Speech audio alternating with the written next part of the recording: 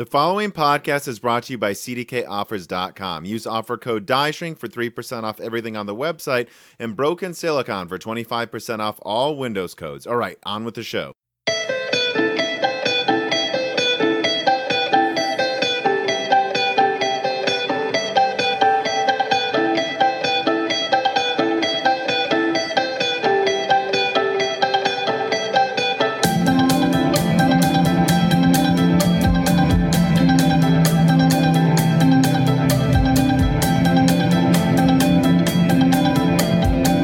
Okay, and welcome to Broken Silicon, a computer gaming and hardware podcast. I'm your host, Tom, and I will let my esteemed guest introduce himself.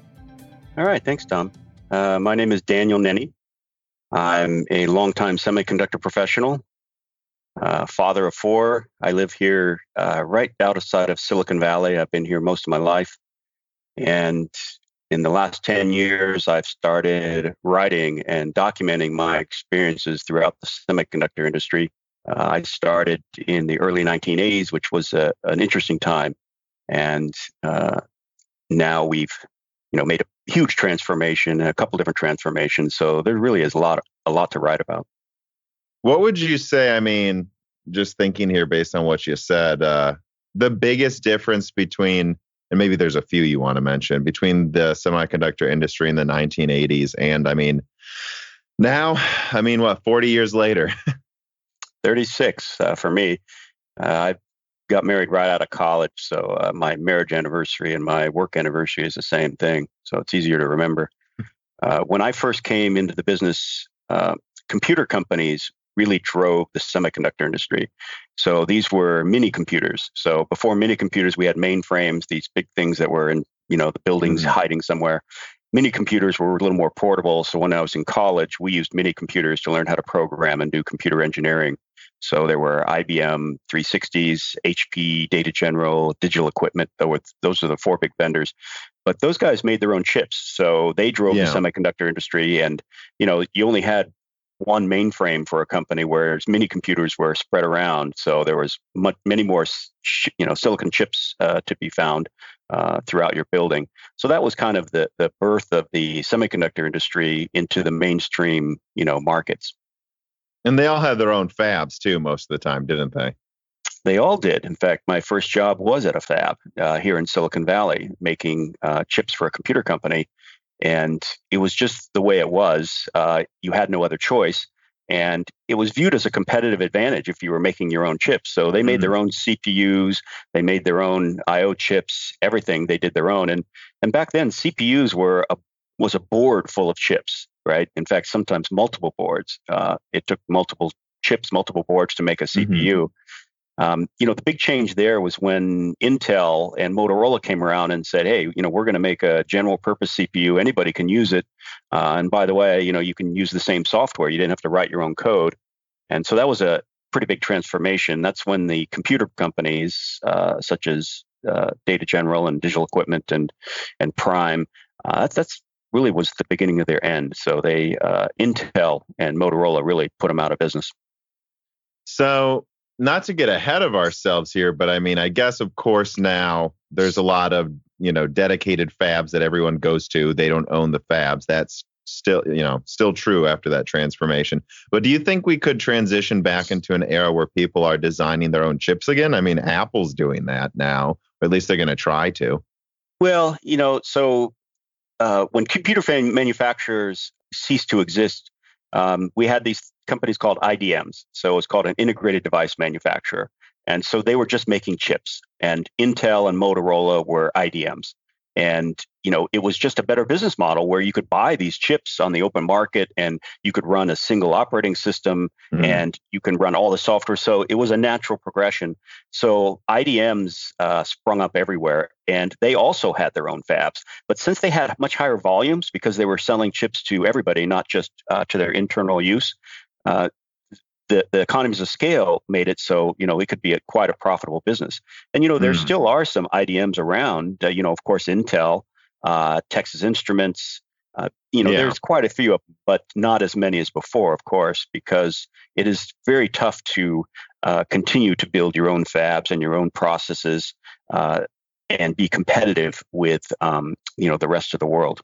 So, and that's starting to get into some of the notes here that I wrote down for us to discuss. I mean, why was it seen as an advantage to own your own fab? I mean, most people can maybe guess the mindset, but I mean, like, literally, why do you think most people would have said they had their own fabs back then?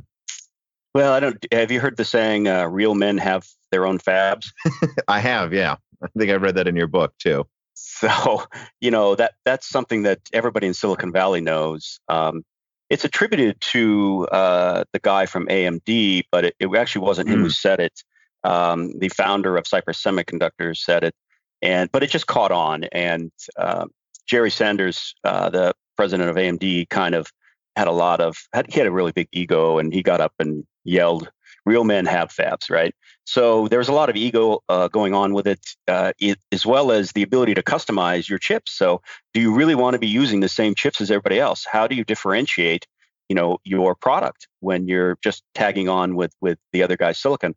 So, one of the chapters in the book is about Xilinx. Are you familiar with Xilinx? Have you heard them before? I'm aware of the name, but I'm not super familiar. Yeah, so there was two companies that I attribute to being the first fabless companies, and Xilinx and Chipson Technologies. Xilinx is a programmable company. They make programmable devices. They're number one in the industry for their market share. But when they did their business plan, and there's a copy of their business plan here in the Computer Museum in Mountain View, they included a fab, even though they had no intention of building one. Because these guys with big fabs, it's very hard to keep them busy around the clock, right? Because if you have a slump in your business, your fab still has to run to make money. So the big IDMs were leasing out their fab space to other companies. That's how the fabless business started. So Xilinx got a couple of companies, a Japanese company and a U.S. company, and said, "Hey, listen, can we borrow some of your fab space? We're doing a programmable product." And it wasn't a big deal because nobody was doing a product like Xilinx. So it's not like they were competing with the companies they were fabbing with. But they actually put it in their business plan. That was the only way they could raise money for a semiconductor company, because the venture capitals, the funding arm, said, "Hey, Jerry Sanders says real men have fabs, so you guys have a fab, or we're not giving you any money." But it was a little bit fraudulent if you think about it, but it worked out well, so everybody's happy. But if it didn't work out well, there probably would have been some legal issues there. I mean, yeah, because that's something I was thinking about, like kind of scanning through your book. And I mean, just thinking about this stuff recently with, how much discussion there is about, like, for instance, TSMC's lead. Can anyone catch up to them? When you look back at when everyone owned their own fab, I myself couldn't come up with a good reason in hindsight that you would want one. I mean, I think the best engineering argument you could make is, well, if we design this node, we can design it around our needs, right? And then that's an advantage we can wield, that only we have this node for these products. But at the end of the day, I feel like that often has held, that they'll hold each other back. Like, oh, this node needs to be this way, and so we're going to focus on that. But then that might delay the chip's design, or vice versa. I mean, is that an incorrect assumption of why it can be a hindrance to own a fab? Well, yeah, as it turns out, we know. But when we had our fabs, you could also guarantee capacity, right? Mm-hmm. You had control over your design, over your capacity. You could guarantee X amount of chips by building your own fabs. But if you're renting space, what happens if there's other renters that will pay more money? It's supply and demand. So the fabless concept really is a little bit frightening if you think about it. Way back when, right? Way back when. And that's why, all the banks and the investors said, "Hey, you got to have your own fab, control your own destiny," right? And when TSMC came out, so I was in the industry. That sounds flashy, right? Yeah. Control your own destiny. But what does that really mean, right? Control your own silicon. Yeah. Now it has different meanings, right? But, one of the companies that rented out their fabs was Texas Instruments. And one of the executives at Texas Instruments was Morris Chang. So he's the founder of TSMC. Right. And so that's where he got the idea for the business. Is he was renting out fab space, And, they were very selective who they rented it to because they weren't going to rent it to a company that was going to compete with them, right? Because that doesn't make sense. But Morris Chang said, hey, there's a business here.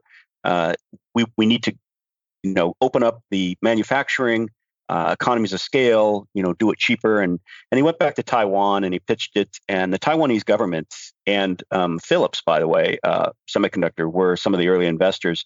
And, without the Taiwanese government's backing, they never would have made it because manufacturing semiconductors is very expensive. And back then it was very hazardous, by the way. There's a lot of chemicals and I'm sure. toxic I've seen waste. the stories. Yeah. Yeah. When my wife and I decided to have children, she looked around and, where the safe water and safe, environment was and the incidence of birth defects. And in Silicon Valley, it was a big problem. So we actually moved 40 miles north to a more suburban location to have children because she was concerned because we had all these fabs around and they really weren't regulated. But what the U.S. government did, and if you want to know the honest answer of why manufacturing went overseas is because back then we didn't have the ability to keep them clean. And, I remember working in a fab and it had one of those signs that says this many days since an accident. It never hit double digits because there was always something going wrong. And because we were in the forefront of semiconductor manufacturing technology, right? So we didn't know. But now semiconductor fabs are very green. In fact, TSMC had their symposium this week. So Monday and Tuesday, it was online this year. But they did a whole speech about their fabs and how green they are. And so, we could bring, just as a side note, we could bring semiconductor manufacturing back to the United States in a very eco-friendly manner. But, 35, 40 years ago, that wasn't the case. It's interesting you say that, too, because as usual, if anything goes overseas, everyone assumes it's cost. But when I look at some of these manufacturing locations, I'm like, a lot of this is automated and the people you're hiring, no matter where they are in the world, are probably going to have to be paid decently. There's only a handful of people that can do a lot of these jobs running fabs. So you're saying that started overseas. I'm sure some of it was cost, right? But it was also just regulations. Yeah. But you have to remember back then we weren't automated. And so there was a lot of people. And, for example, one of my jobs was carrying wafers. We would literally carry the wafers around to each station and load them in. And now if you go into a fab, I'm very fortunate to have toured dozens of fabs. I've been all over the world. And it looks like something out of Star Wars, right? And rarely will you see a person. Seriously, you will not see a person. So that's just a big difference between back then and today. It's completely automated. It's very safe environmentally, and the water that comes out of the fabs is now cleaner than the water that goes in. So yes, it's a different world. That's true of a lot of factories now too in the U.S. Oh yeah, you have to, right? But the mindset is still there of fabs being dirty, right? So, but it's not the case. Yeah, and you don't need a bunch of people.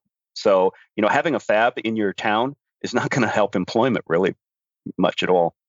No. Yeah. The example I was going to give is I remember I worked for General Motors during the Flint, Michigan lead water crisis thing.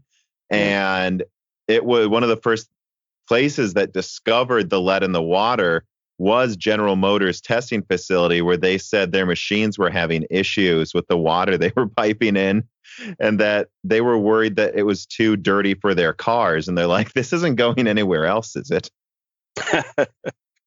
Yeah, groundwater. That's what my wife looked at when we were going to have children, and the groundwater was a problem, and the incidence of birth defects and issues. And it's just a lot of people. It's out of sight, out of mind, but it will come back and get you at some point in time. Yeah, you can try to disregard it, but it is real and it does affect your health. As we found out. Yeah. An interesting comparison I saw in your book, which, wait, why don't you plug your book? What's the name? It's Fabless, right? Yeah, I've written quite a few books, actually, if you look me up on Amazon. But the first book I wrote was Fabless, The Transformation of the Semiconductor Industry. And, I wrote it for a couple of reasons. One is back then, the semiconductor industry didn't get a lot of press. So I started a website called semiwiki.com, and it's an open forum for semiconductor professionals. So we only allow semiconductor people on there so we can talk openly about the challenges we have and what the problems are that we're solving. Because the mainstream media pretty much ignored us back then. And my kids, I have 4 millennial kids. They had no idea what semiconductors were or anything. So I wrote this book, and they didn't read it, so they still don't know. But we developed these semiconductors, and there really are a big part of modern life, right? I mean, if you think about it, without semiconductors, we're in trouble. In fact, if you look at the semiconductor industry right now, we're doing quite well compared to other industries. And, the reason is people will not give up their phones. And everybody's going into the cloud with Zoom and everything. So, that's all semiconductors. So we're having a pretty good year, and it'll continue to be so.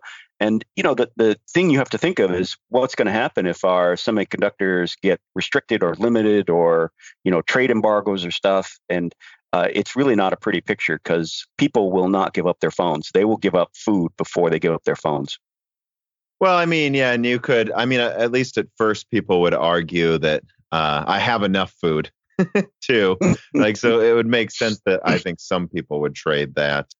One thing I'd bring up too is an interesting comparison in this book is comparing the silicon business to the pharmaceutical business. I thought that was all of this money that goes into designing the chips or coming up with a hopefully, safe drug. But once you start making it, it's like cents per chip or per chemical. I mean, I guess I don't know if you wanted to talk about that at all, because I think a lot of people a lot of my fans are PC gamers or console gamers or something, and they're curious about what's coming, the chips that go into their gaming devices. I mean, and there's a lot of, I think, misconceptions about R&D costs and how it affects things. That the reason, for instance, you might get a gaming console for $400 is because of the economy of scale. And quite literally, once it's designed, that console doesn't actually cost that much to make. Right. So, the thing about the consoles is keep the console cheap and, charge them for the games. The comparison I made to the pharmaceutical company, I have issues with the pharmaceutical company. So was kind of a personal thing is, drugs don't get cheaper. And there's a lot of R&D involved in making drugs, I understand, but there's a lot of R&D involved in making chips. And the difference is chips have continued to get cheaper every year. I mean, I have graphs, I have charts, we track these things. And the number of transistors you put on a chip and the manufacturing process and the packaging process allows us to put more features in one of these chips every year. And the cost doesn't go up, right? So, the cost that they're selling these chips for is pretty standard, but the number of transistors, the number of features on each chip goes up dramatically. And that's something that other industries don't do, right? So cars, I think drug companies are the easiest one because, my God, you charge $100 for a pill, right? And the prices don't go down the more they manufacture. But with semiconductors, they most certainly do. And that's how we got the portable electronics, right? I mean, they have to be cheap.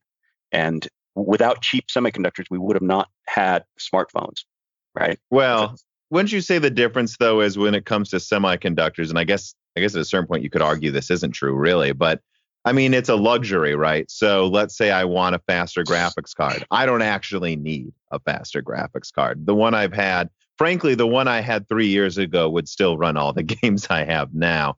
Whereas the reason, and then there's just so much enormous competition in the silicon space as well that it'd be, unless you can command an absurd performance lead, it's usually suicide, right? To raise prices. And then in the drug industry, though, I think it's just a lot of, well, you could argue we've been making do without a lot of these drugs before, but they prolong lives or they remove pain. And so I think people, see it less of a luxury and more of a something they need. There's obviously a lot of other things affecting drug prices as well. Yeah, I was just doing a manufacturing model for that. Obviously, drugs and semiconductors aren't the same, although some people say games are drug-like. And, we make smartphones, and, I have 4 millennial children, and they have these phones glued to their head. I used to, ground my children if they did something wrong, and they were pretty happy to go to their room as long as they had their phone. So, it's a different world. But if you look at semiconductors, especially with the cars now, so cars have a huge amount of semiconductor content in it. Your home does, your phones do, everything, pretty much everything. And there are many more semiconductors in the medical market than there have ever been. So, I think it's going to be a pretty close call between semiconductors' importance of life and other things. But that brings us, to where we are today, which is, we're still trying to make faster, cheaper semiconductors, and to make them cheaper, we have to put more on a chip. And what's nice is they have these things called teardowns now that they didn't used to have in my day. In my day, we had to tear it down ourselves. But if you look at the Apple phone teardowns, it will give you an example of the advancements, because the first iPhones had a lot of chips in them, and they have one main chip called an SoC.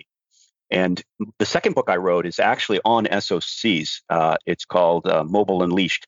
So the first half of the book is a close look at the technology that ARM provides. There's a company, ARM. I'm sure you've heard of them. So I did it's a history of ARM and how they brought their architecture to the industry. And, it was a calamity of errors, actually.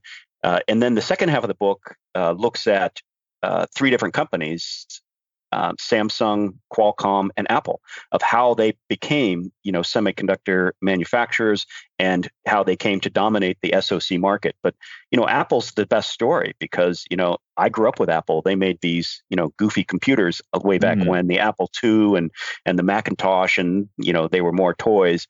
But Apple decided they were going to build their own semiconductors, and they were going to make, portable devices. And so they made the iPod, the iPad, and the iPhone. And the SoC that powered these things absorbed all the other chips that surrounded it. So, instead of having a dozen chips in your phone, you have 1 or 2 or 3. But if you look at the teardowns over the years, you can see how the SoCs have evolved, and they consumed the graphics, they consumed all the different other parts, the modem. So now you can get everything in one chip, and that really that type of consolidation in a chip has fueled Moore's law. So that really brought mobile electronics to the world. So the second book documents that. It's not as interesting in this first book because it's very technical, but it's kind of the chapter on Apple. It's definitely worth reading, and Qualcomm. Yeah, and it seems like with SoC is we're not adding more chips, but we're just adding more and more dedicated components to SoCs as we move forward, right? Like that's a way of continuing to scale performance over time, right? If we can't just make the processors faster, and eventually I don't know if there's a point in putting 64 cores in your iPhone, probably not, but you can put like a dedicated chip for just like processing images like from the camera quickly, or a dedicated chip. You know what I mean? Yeah, it's there's benefits of integration. One of them is cost, of course, and the other one is form factor. Because you have to have battery powered devices, and the more chips, the more battery.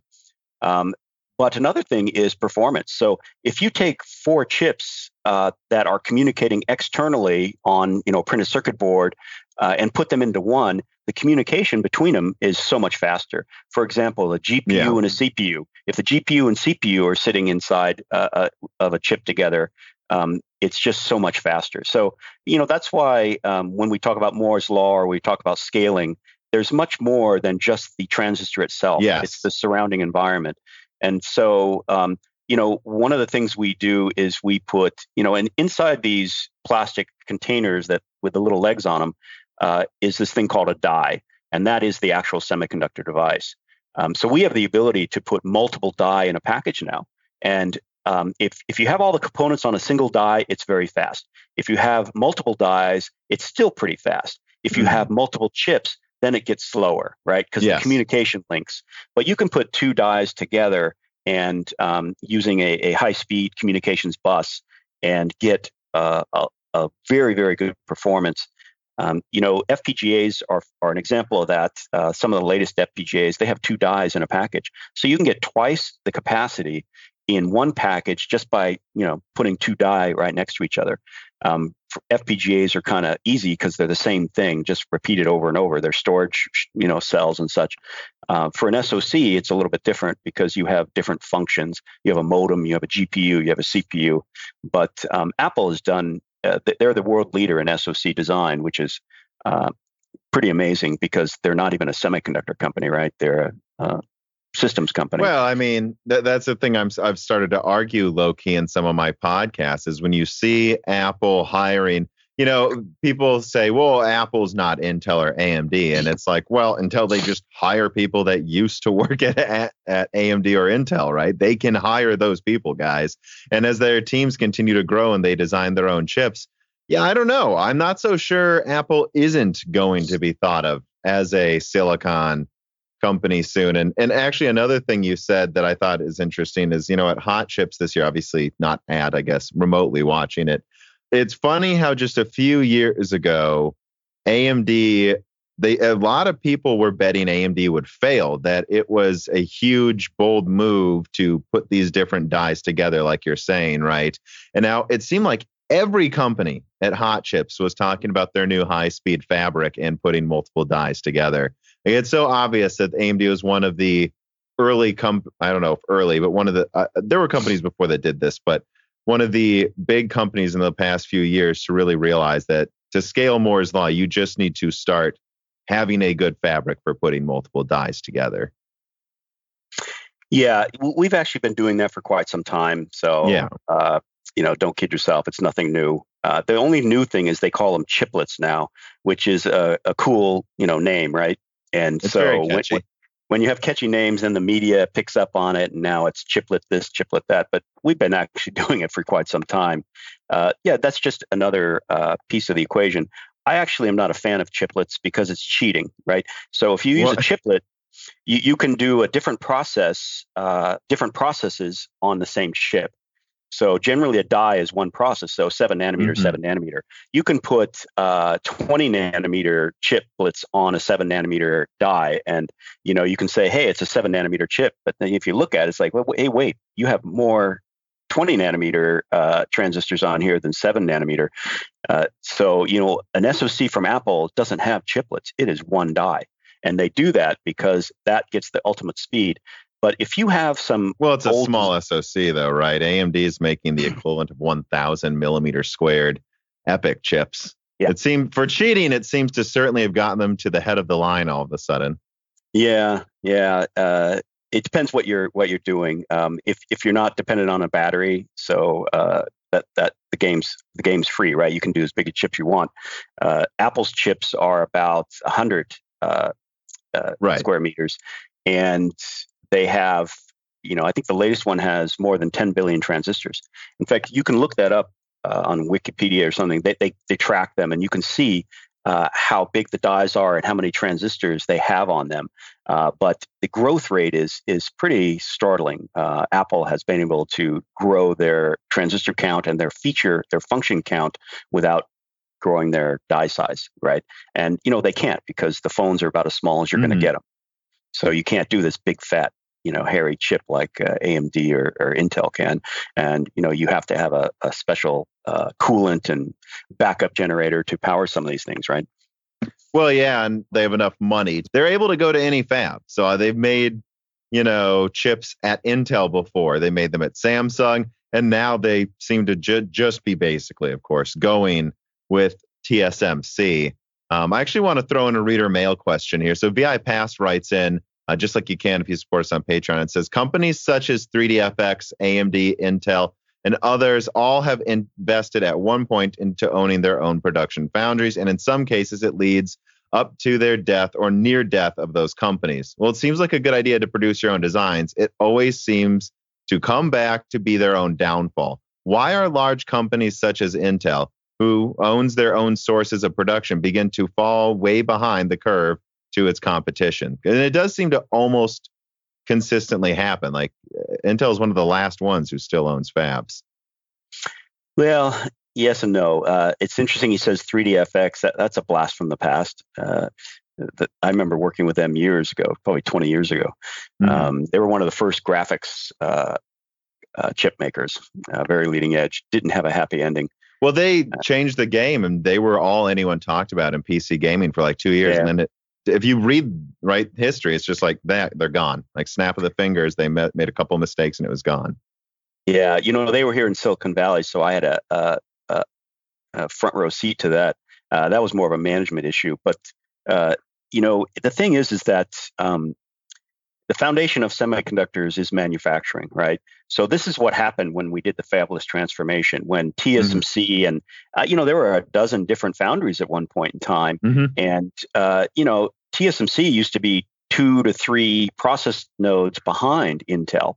And, it wasn't a big deal because TSMC was manufacturing chips for the mass market, and the mass market wasn't necessarily the leading edge. Intel had that with their CPUs, but a lot of the chips that were on the board were not leading edge, didn't need to be. So the volume of silicon that surrounded these leading edge chips was enough to, make you profitable and successful in the fab market. I read that TSMC didn't even really have people using them as their main fab, that it was just basically extra capacity. That really wasn't it, but that did happen later. But what it was is Morris Chang went out and said, "Hey, you guys don't need to build fabs. Mm-hmm. Anybody can do a chip. Just throw us your design, your GDS is what's it called, the file system, and we will make it." And then, all of a sudden, hundreds of entrepreneurs said, "Oh, geez, this is great. I don't need to do a business plan and raise $1 billion. I can just, design a chip on my spare time and, see how it goes." So it really was for first source manufacturing.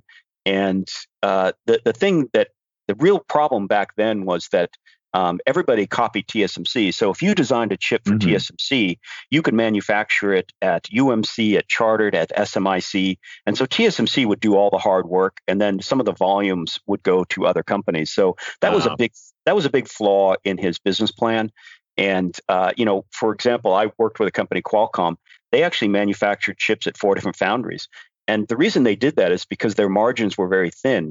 This is the big difference between Apple and a standard fabless chip company. Is Apple sells, systems, and they make, hundreds and thousands of dollars, where a chip company is making $5, right? Or $10. So the margins are pretty thin. So Qualcomm would say, "Hey, here's my design, goes to the highest bidder," and, they would split it up, and it would keep margins pretty thin. That's why we kind of went back to where we started when I was in the business, where systems companies were making their own chips. Now, we're back to that, where systems companies are making their own chips, but they're actually not manufacturing them. They're just designing them. Yeah. But they have good grips on the manufacturing because TSMC, doesn't compete with their customers. They're very good partners. The problem we have now, just to bring this up quickly, is TSMC really is the only foundry out there now. Yeah, I see that becoming a huge problem for competitiveness in the next couple of years. Pretty soon. It's not good only having one manufacturing source for leading edge chips. And, I'm a fan of TSMC. They actually have a very good business model, but if they decided to be evil, it could be a real problem. Yeah. Google's mission statement at the beginning was "Don't be evil." Clearly, they threw that out. They said, maybe not anymore. Maybe we can be evil if we make a lot of money. So, luckily TSMC is a very moral, very friendly company. They've based their business model on customers. And because, you have to realize TSMC doesn't design semiconductors.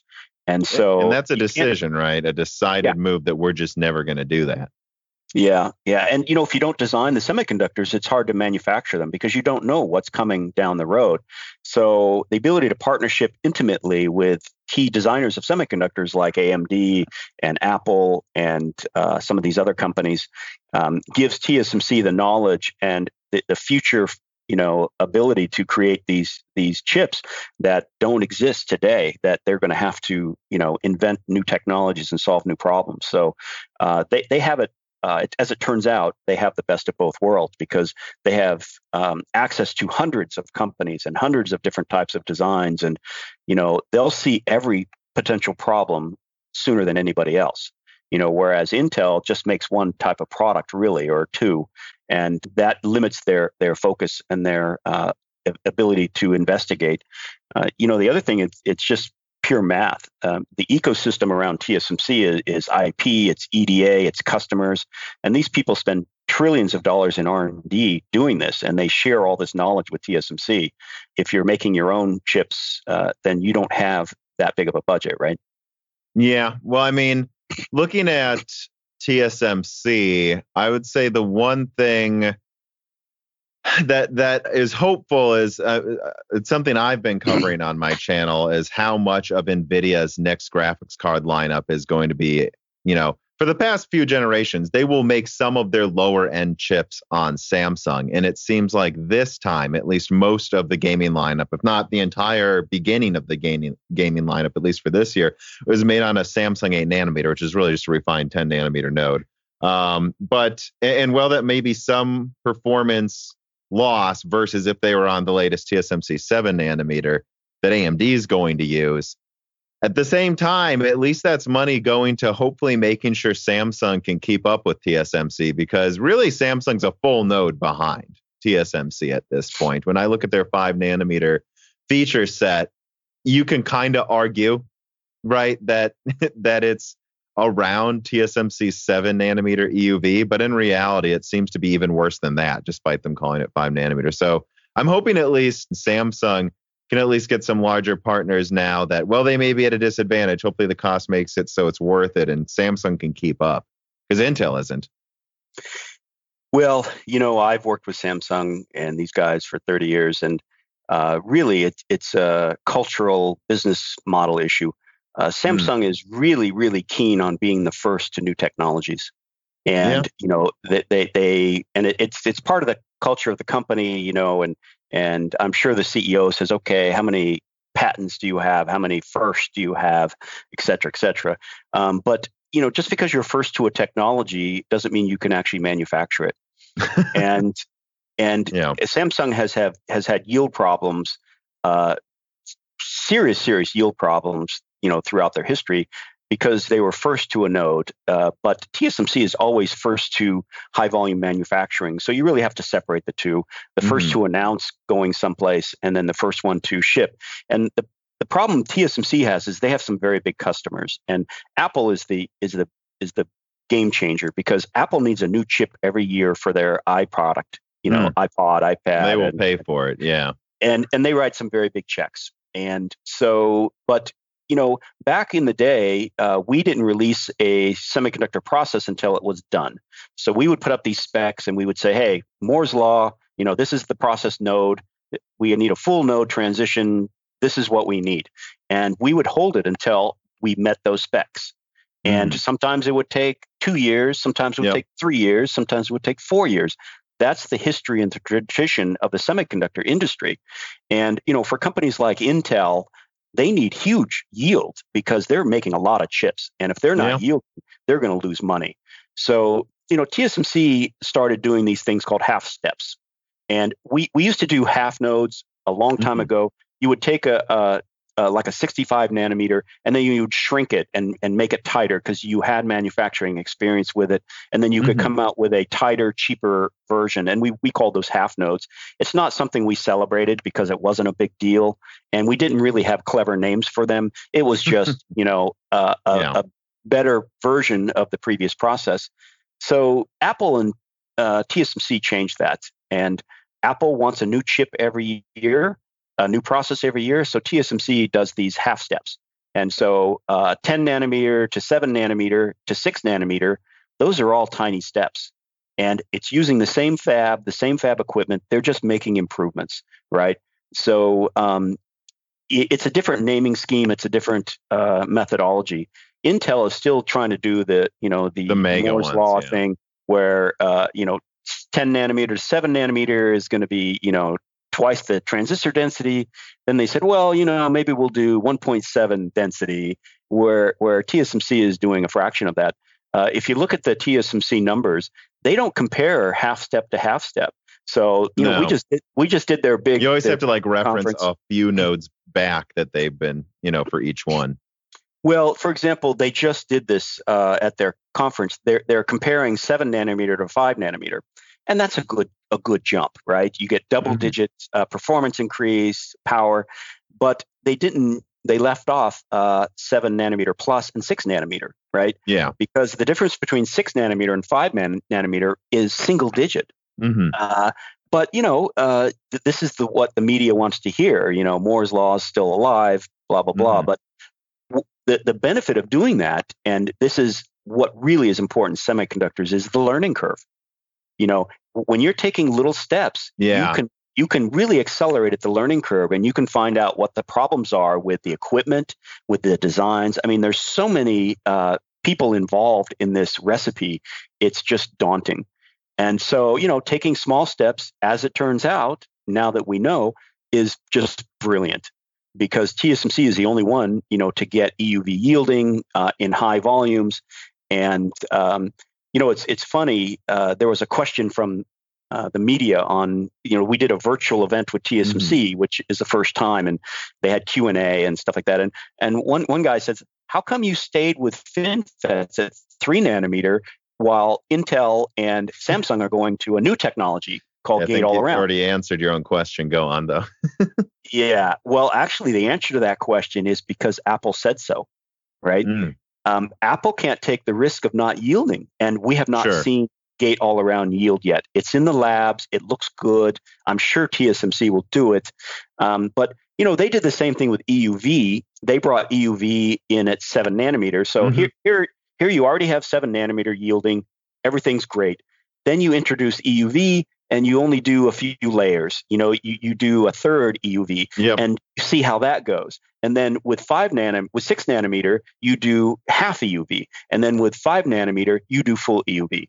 So that cautious approach, as it turns out, is the way to go. It's not an ego brag. Real men have fabs. Real men, do Moore's law. Well, real men actually manufacture products, I would say. Well, I would say real men actually make money manufacturing products, because some companies don't. Samsung, the semiconductor business is such a small piece of their company, you don't even see it in their reports. You have no idea if they're making money on their foundry business or not. And even if they are, it's a very small amount of money, and it's all about yield, right? Yeah, I mean, and I remember TSMC specifically giving some talks around the prolonged, shall we say, 28 nanometer era, where there was all this hype. Oh, there was going to be a 20 nanometer GPU, and that just didn't happen. They just made 28 nanometer again, 3 times.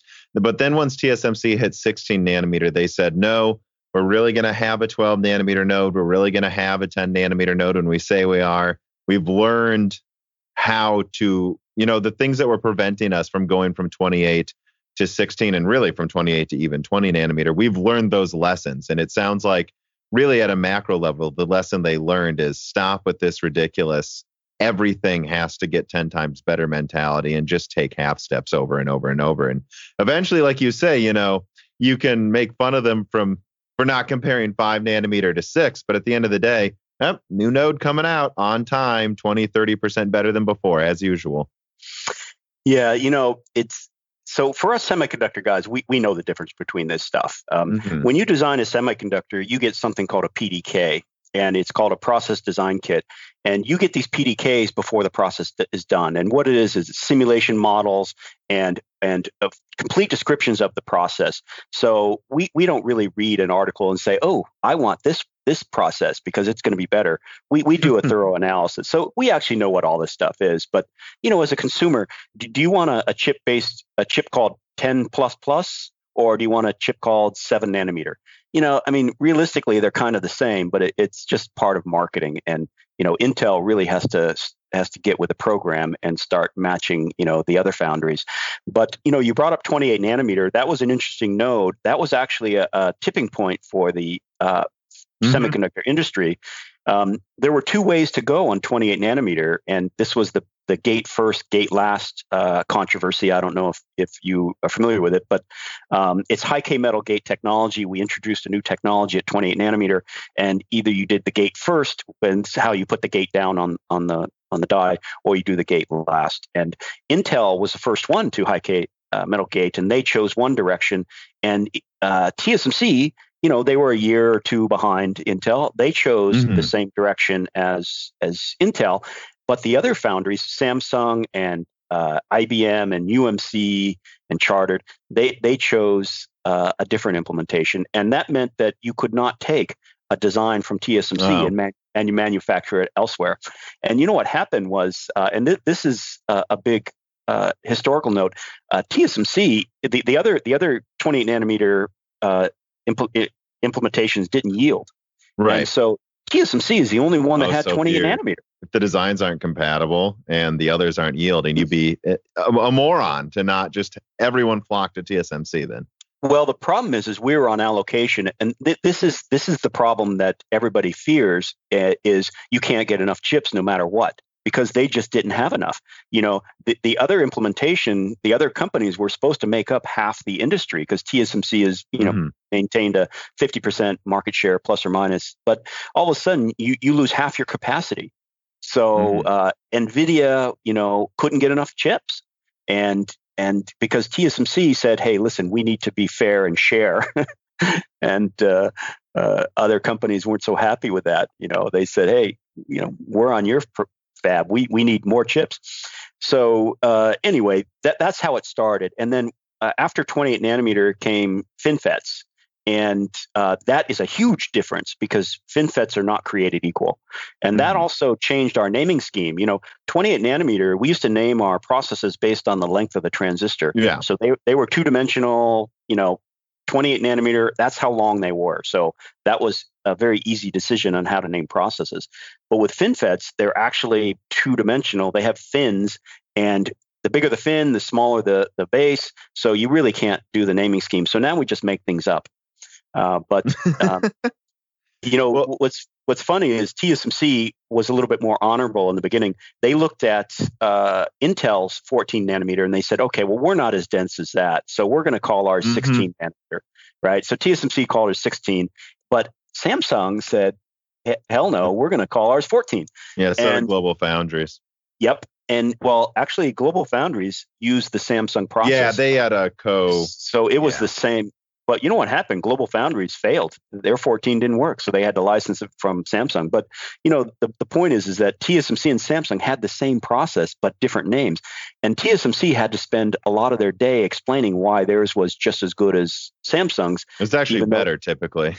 Yeah, even though it was named 16 and Samsung's was 14. But TSMC learned a valuable lesson of names really need to match for customers' peace of mind.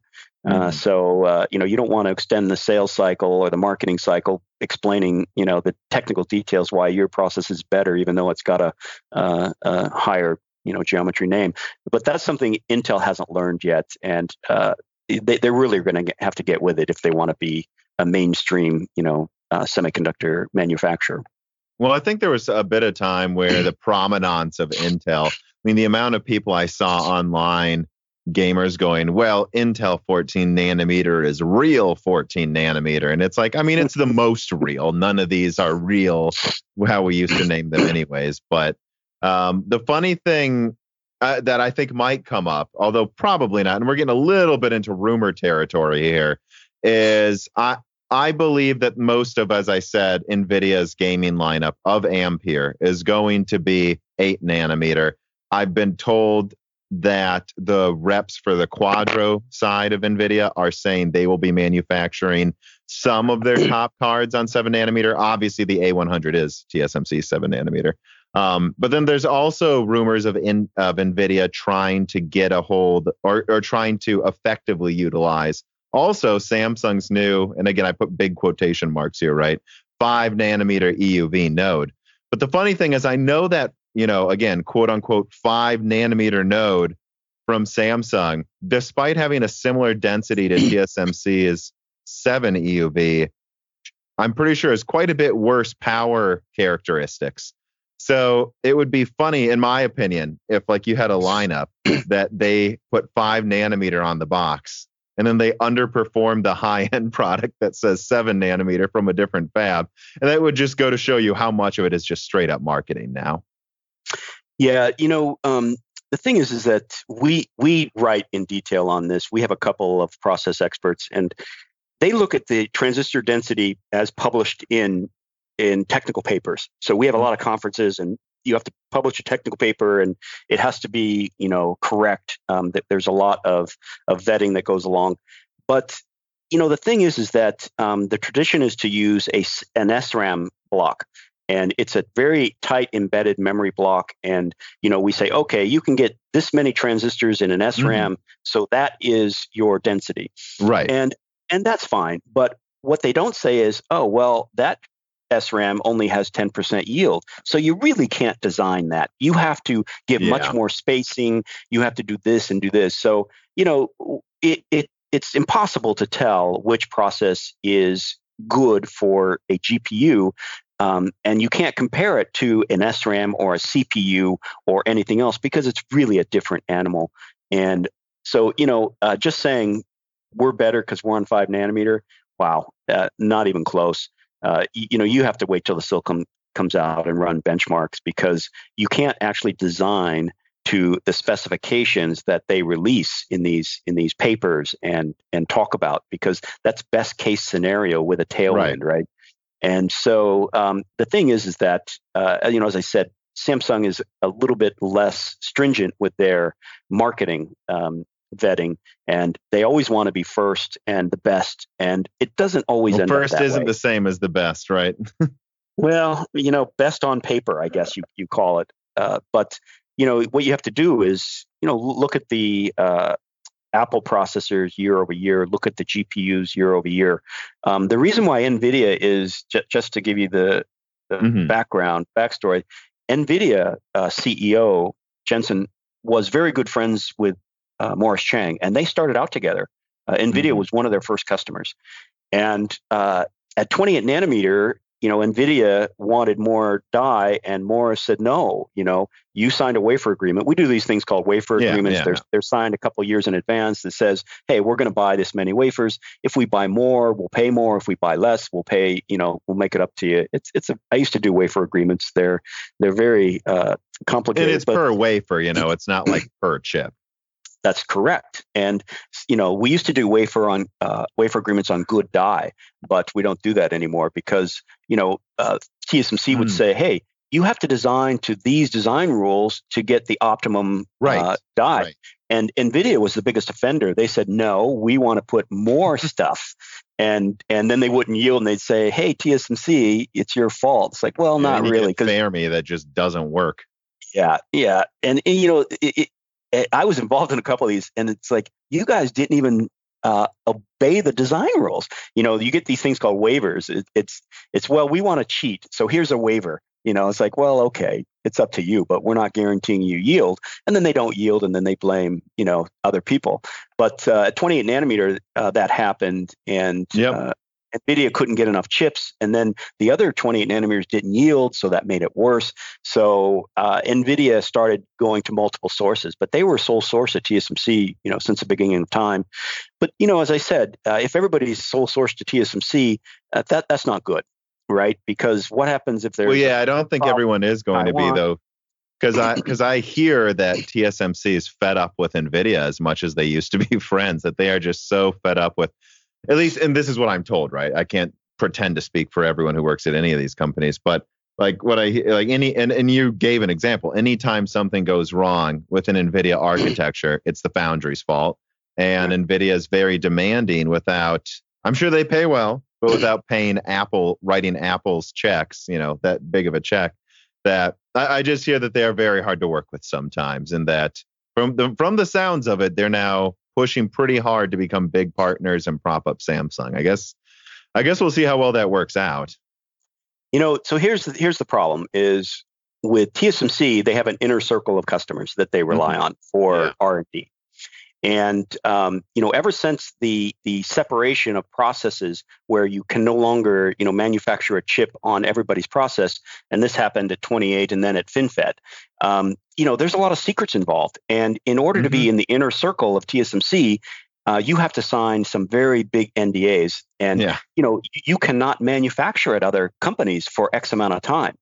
So you have TSMC secrets, so you can't go over to Samsung and manufacture at Samsung because TSMC secrets are going to be involved in that. And it's just something that has evolved over the years, and TSMC is really keen on protecting their secrets, so people don't take their chips away and manufacture them elsewhere.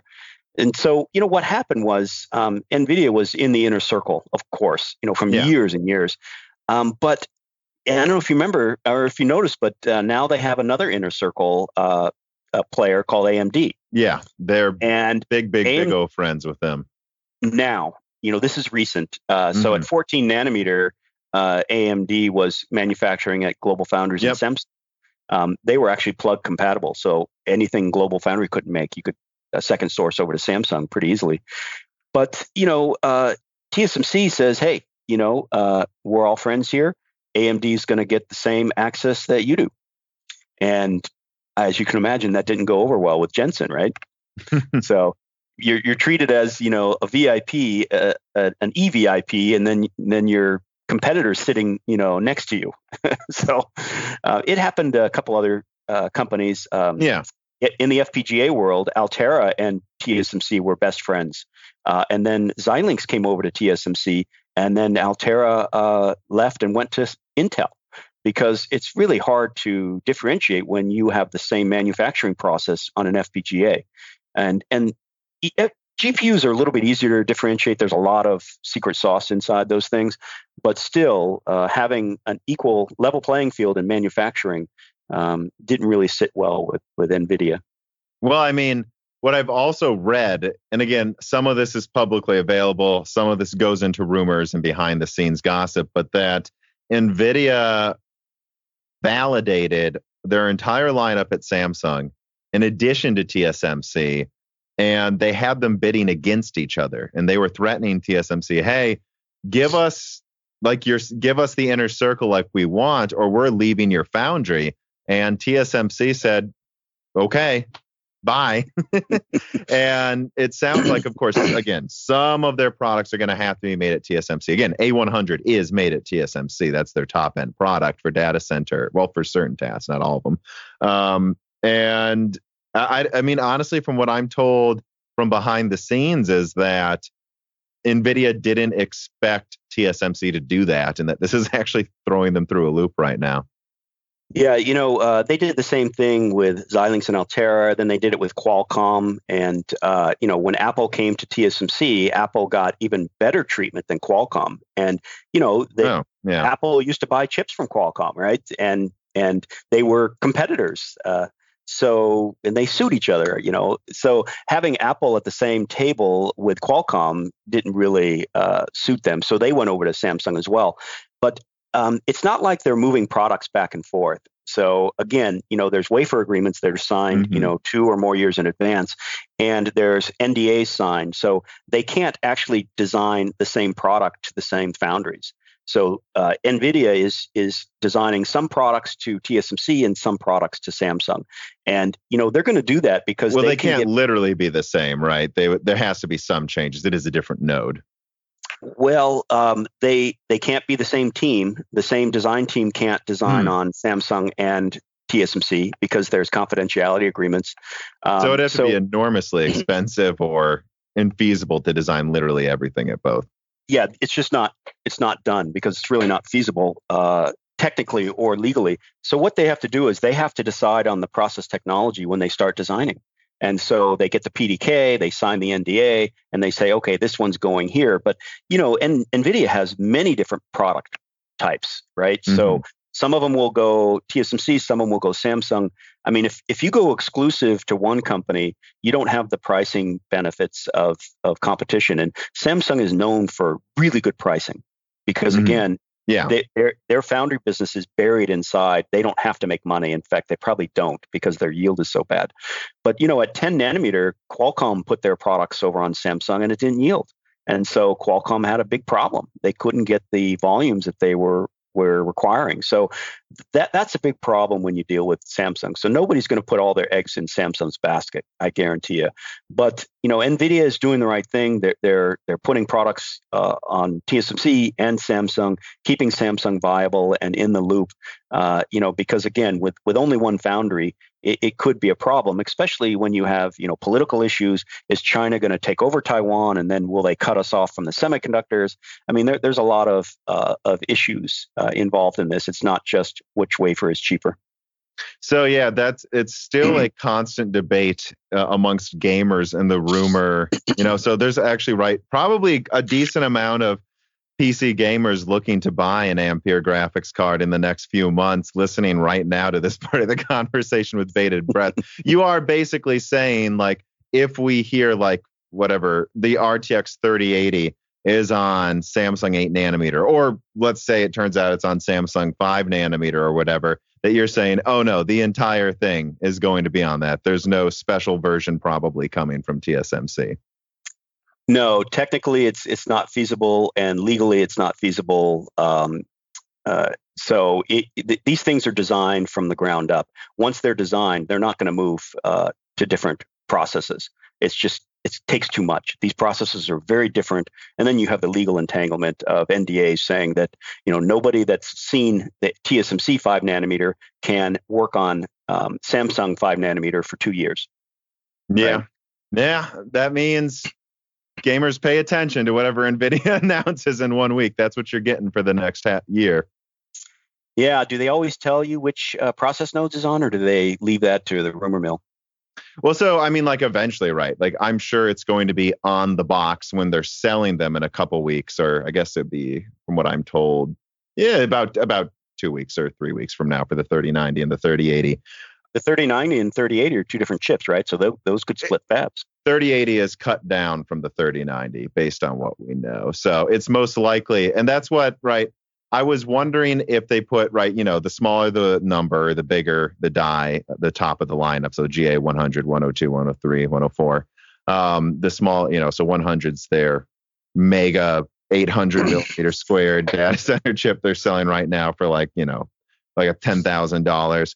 But it's still, AMD basically tells you almost a year ahead of time sometimes, RDNA 2 coming on 7 nanometer. And NVIDIA, we still don't technically know for sure what it's on. And we just know, I just have been told that it's been validated on Samsung. And yet I know the Quadro team at NVIDIA is saying that it's on TSMC 7 nanometer. So there's multiple people within NVIDIA saying different things. So it's becoming it's one of those crazy rumor mill things that no one's quite sure of yet, no matter how much information they get, because not everyone's saying the same thing. Yeah, well, Apple is exclusive to TSMC. AMD is now exclusive to TSMC. Pretty much, yeah. NVIDIA and Qualcomm are not. And so that'll tell you something. But, again, it's nice to see another fab in business. And I personally would like to see Intel go back into the foundry business. I think if they did it more modeled after TSMC versus, telling you that they're going to knock TSMC, off the charts, which is what Global Foundries did and Samsung did. And, these companies spent billions and billions of dollars trying to compete with TSMC only to fail. Intel only has to beat Samsung, right? And they can become number 2. And beating Samsung is not that big of a deal, in my opinion. Mm-hmm. But I would like to see Intel get back into the foundry business just so we have another option, right? Because these are the only 3 companies that are going to be able to develop these leading edge processes, right? Samsung, Intel, and TSMC. And, if it's only TSMC, that just is an uncomfortable business situation, right? Yeah. And I mean, I know Global Foundry has said, we're going to focus on markets that, we can cater to more, so that's not going to take as much of an investment, to get to the newest node. But at the same time, it's like, well, yeah, but TSMC can also just make more money and double their capacity and then make it so everyone wants to use their node, right? And I guess let me bring up this question here from Potatoes Our Life. He says, do you think that Intel will go fabless like AMD? And if so, who do you think they would partner with the most? Well, so no, they won't go fabless. But you have to know that Intel is one of TSMC's top customers. So Intel makes chips at TSMC. They always have, and they always will. How many chips they make, who knows? But Intel has made a lot of acquisitions. So, for example, they bought Mobileye. Mobileye is on TSMC. They bought Habana Labs. They bought Nirvana. They're all on TSMC. And they bought a bunch of mobile companies, Fujitsu, Infineon. They were all on TSMC. So, why would Intel move these chips from TSMC to Intel when Intel's capacity is at a maximum, right? They've been on shortages, and I don't even know if you remember last year, they couldn't ship enough chips. Yep. And I think they're pretty much, it's on allocation. I think they're pretty much in the same way. So here you have these CPU chips that have huge gross margins, whereas these Mobileye chips are, small and not big margin. Why would Intel use their fabs for that? So Intel, you can call it Fab Lite. I don't know what you want to call it, but they have always used external fabs for different chips, and they will continue to do so. So the big question is, will Intel do a GPU at TSMC? And Intel pretty much said they were last call, which is a big departure, because usually it's chips not developed by Intel that were at TSMC, acquisitions they made. But their GPU, they made themselves. And on the call, it was said that they were going to be sourcing outside of Intel. They didn't say who, but if you think about it, it actually is very logical if you think about it, because these are gaming GPUs, right? These aren't the ones that are going in the cloud. These are the cost-effective ones, going into the game systems and such. And if you think about it, they're competing against AMD and NVIDIA, who mostly is on TSMC. And so they're going to have, a good cost comparison, and it's going to come down to architecture. And that's not a bad way to be. Unfortunately, Intel's got a big ego. Is their architecture better than the other guys? Well, they probably think so, but we'll find out. The marketing team definitely thinks so. Yeah, I have my doubts. But so in theory, they are Fab Lite. They always have been. But if you think they're going to put their CPUs over to other foundries, I don't think so. Yeah, I mean, what I've actually been told is that behind the scenes, Intel may have already negotiated with TSMC to be their introductory partner for that 6 nanometer EUV thing, and that they want to announce that with a bunch of fanfare. That's one thing I've heard. That with actually what chip, though? With what chip? I think it was their DG2 gaming chip or something like that. Yeah. So it'll be like early next year gaming chip. Here's the thing. This is the argument I've made all last year, is that do I think Intel will go to other foundries for some of their chips? For sure. Do I think they may do some select products on a smaller node on a competitor's foundry to keep a performance crown? Maybe, but that they're always, at least for the time being, of course, going to need to use those fabs because they just have them. And if they're not using them, they're losing money, even if there's a performance loss. But I don't know. The problem is they continue to be so behind. And I guess that's what you're saying too, right? Is they're going to have to solve their problems. I mean, there's a reader mail here from Eddie Drummer, or it's Emmy Drummer, 1990. He says, is there a chance solving 7 nanometer for Intel is just too important for them to ever give up? Is it that they actually need to solve 7 nanometer at their own foundry, or is it to not lose face to investors? As I told you, process technologies are delayed all the time. So, especially if you're Intel. No, everybody. Samsung. The only thing is Samsung will never admit it, right? They came out. No, they won't. They won't admit it that they're not making almost anything on their 7 nanometer EUV. You know what's funny is they came out with 10 nanometer announcement, and it was a couple of years ago, and they called me and they said they wanted me to cover the press release. Samsung is a sponsor of SemiWiki. Just about everybody is. We have 60 sponsoring companies, but we're not going to tell a lie. And I told him, I said, hey, listen, I know who your customer is. It's Qualcomm. They told me you're at 5% yield. I'm not going to write this up, because I can't in good mind, get on the bandwagon of you being first to 10 nanometer when you're not yielding. And, they said, oh, well, fine. But, the thing, and if you could look at SemiWiki, go back and Google Samsung 10 nanometer, we didn't cover it. I think I remember, I remember that press release too, and being like, okay. And then like a year and a half went by, and I was like, "Where's the products, guys?" Yeah. So, but Intel's not like that. And when they went to 22 nanometer FinFETs, they kept it secret. Nobody knew anything about it. It was a total shock to us that they had FinFETs in production. But if you look internally, when you don't have an announced date, then if you're delayed, it's not a big problem, right? So it was delayed, and 14 nanometer was 2 or 3 years late. 10 nanometer was a year late. There was a couple rumor sites that said, 10 nanometer has been canceled. It's like, what are you kidding me? It's just late. It's not canceled. We're all late. It's late. It's right? very, very late, though. You have to admit, and I think that from what I heard, that there were very real discussions within Intel about canceling it. But a discussion doesn't mean a decision. Right. And I think I remember those rumors, 10 nanometer is never going to be real. And it's like, well, I mean, it is real. You can go to Best Buy. It's up for debate how good their 10 nanometer is. That's always up for debate. But I can go to Best Buy right now and buy a 10 nanometer laptop from Intel. So you can't tell me it's not real. Yeah. The point is, so, I grew up with Intel. They're right here in Santa Clara. I know so many people there, but more of the people I know now from Intel are no longer with Intel. Mm-hmm. They had a huge turnover. But they've actually hired people from Global Foundries and Samsung. I mean, they really have mixed it up. But the thing is that Intel has always been late. They give their best guess, and it never works out, because that's the way semiconductors are. You make one change in the process, and the yield can drop, double digits. Mm-hmm. So it's just hard when you have transparency like this to really do these huge advances with doubling your transistor capacity in between the processes.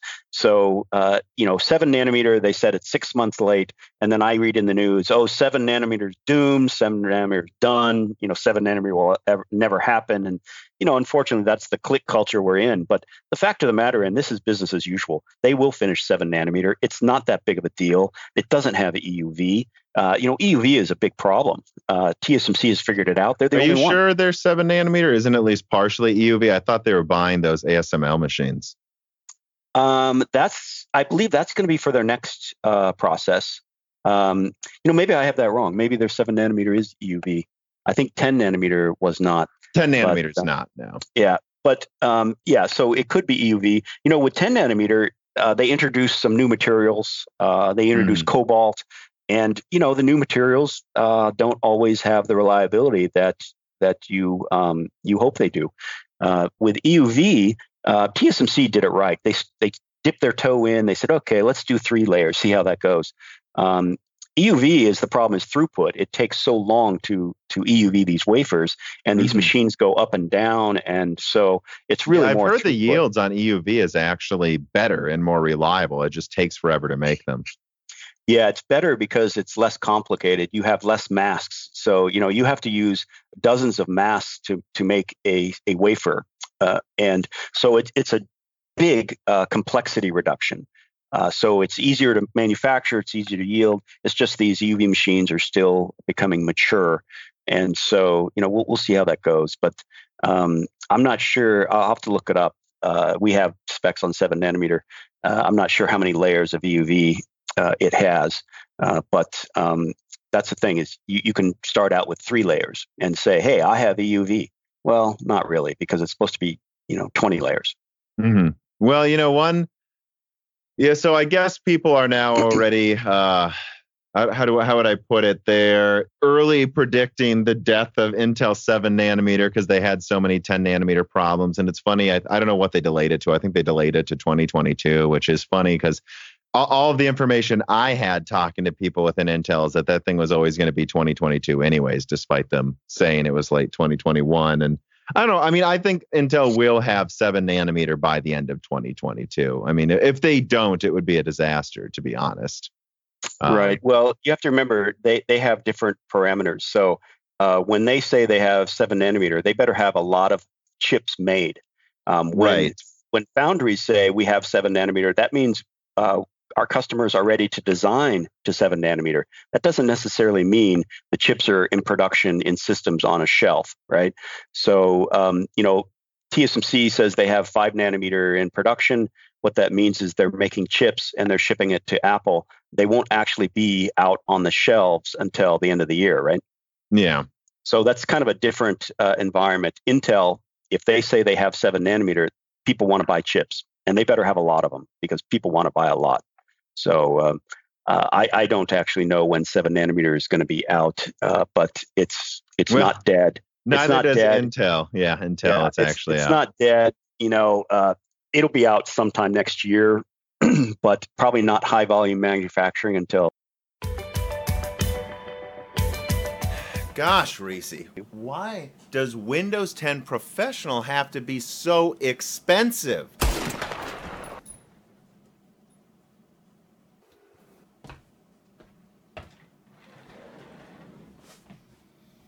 Don't listen to that, nerd. Listen to me. You can get all the great Windows and gaming keys you need at CDK Offers. I have a plan.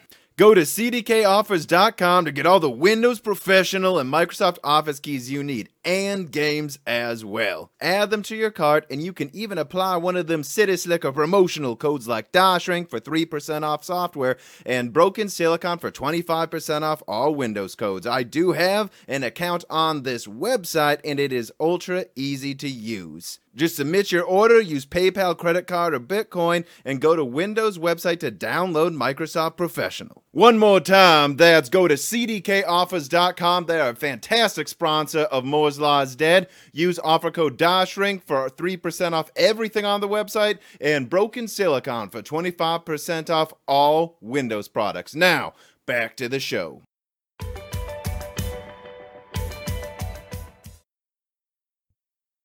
Sayonara writes in, and he says, in July of 2019, Bob Swan publicly admitted that Intel was too aggressive with density scaling from P1272 to P1274, but also noted that our 7 nanometer node will be out in Q2 of 2021 with double the scaling. Of course, by now they've delayed that to 2022, so it's clear that the progress is not being made at the rate Intel would prefer. How much of the delay would you attribute to the following? 1, unrealistic goals. 2, poor risk and project management. 3, lack of investment and direction. Or are there any other things that you would point to that caused Intel's delays for their new nodes? I think Intel is still suffering from the Moore's Law, culture of we have to double capacity, double the transistors every year, every 2 years. Moore's Law said every year, then he said every 2 years, and he said every month. And really, Moore's Law was just an observation. Gordon Moore just says, "Hey, look at that. Hey, look at that. Oh, that's changed." what I keep saying to people too. Is it's an observation, guys. That's why my channel's named Moore's Law is Dead. But I mean, Intel does say it all the time, though. Still, the funny thing is, it's a good marketing term, right? TSMC uses more than more. Oh yeah, now they do. Because they can, yeah. Yeah, so more than more means, hey, it's not just the transistors. We do packaging, we do this, we do that. And so, it's fun for us people to talk about Moore's Law has a stroke, Moore's Law is dead. The sad thing is Gordon Moore is still alive, right? So we should show him some respect. But it's just an observation, but it's a culture is built behind that observation. And in Intel, anything less is a failure. And so, they have a very different culture than some of the other semiconductor companies that you see around. Yeah, that's their falling, right? When I met some of them in person last year, obviously not this year, I haven't gotten to meet anyone really in person, but it was interesting how they kept behind closed doors, they really didn't talk about it that much, but the managers did in any presentation with Intel. Moore's Law this, Moore's Law that. I remember saying it almost feels like it's a religion for Intel, Moore's Law. Yeah, and you got to think it's killing them not being the best. It really, because they've been the leaders in this industry, since day one. I mean, they helped found this industry. Right. But for them to say, oh my gosh, we're a node or two behind TSMC, that's got to kill them. Yeah, and meanwhile, TSMC's presentation at Hot Chips last year, the guy walks on stage and says, "I'm here to tell you Moore's Law is not dead. It's not even sick." And then just starts laughing, showing like his comparison to Intel. It probably doesn't feel good. They said that again yesterday. Moore's Law is not dead or sick. So maybe that's their new shtick. I didn't hear it before. I mean, it got a lot of laughs, so I'm sure it's one of the best bits to go with. Confirmed SK writes in, and he says, there was no way AMD was coming back if they hadn't gone fabless, in my opinion. I mean, would you agree with that sentiment? Because I think there's an argument to be made that people saw AMD spinning off Global Foundries as an act of desperation. But in many ways, it seems to just have been an advantage, an instant advantage the second they did it. Yeah, it was very good for AMD. You have to look at the finances behind that, right? So the company who spun that out was from Abu Dhabi, and they had a huge investment in AMD, and then they own Global Foundries. So originally, that really was a financial coup, a clever way to make a lot of money. But as it turns out, AMD just wasn't able to execute on the fabrication side. And, they've had some big runs with CPUs. I remember buying AMD 40 megahertz CPUs because Intel only had 36, and that 40 megahertz meant a lot to me at the time. But they really haven't been competitive with Intel for many years, right? The single-digit market shares, they really were just around. The same reason why Samsung is around, because you need an alternative. You need somebody to keep Intel competitive. You need somebody to keep TSMC competitive and keep them honest about their pricing and stuff. So AMD got by on that for quite a few years. And by the way, I'm a big fan of AMD, but really they've had some catastrophic failures on the architecture side, not just the manufacturing side. So, we don't need to talk about Bulldozer. Actually, I was there during Bulldozer. Boy, I worked for an IP company that was involved in that. I've seen so many horror shows, and the majority of the chips do not make it in this business. You just don't hear about those. But when AMD went fabless, it was a big deal. They got funding, they got direction, they could focus on coming up with new architectures. And what is this? 8 years? I don't remember exactly how long ago it was, but it is a pretty big milestone for the company from where they are today. And so, they had to go fabless. Otherwise, they would have died. Yeah. And I mean, I think it continues to be a huge advantage. I mean, point number 6 here I have in the notes is this comes from your book, Fabless, as well, just talking about, how risky and how much of a kind of insane investment a fab really is. It requires absurd amounts of money and expertise.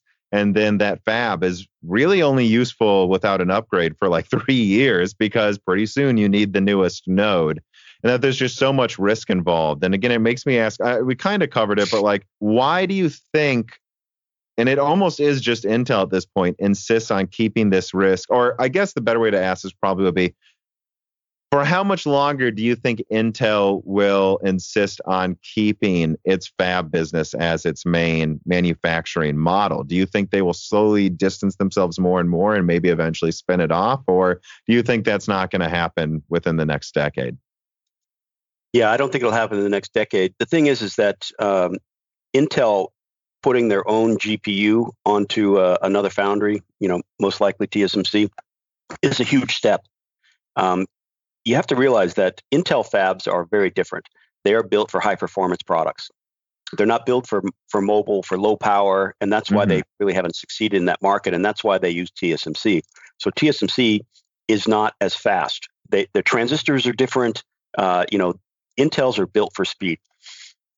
Thankfully the cloud needs chips and speed more now than ever. So Intel is going to be making a huge amount of money on these CPU chips. So I don't think they're going to stop that, but I think they will put out more products on TSMC, especially when they have head-to-head competition from some of the other guys. But extremely high-performance products, I think, will always be made at Intel. And you can't even get Intel to stop with the Gordon Moore stuff, right? So how are you going to get them to stop making fabs? I just don't think it's ever going to happen. You'd have to wipe out the entire employee base and hire new people. You're saying whether it destroys them or not, they're not doing that. No, I don't think so. But by the way, I don't think it'll destroy them.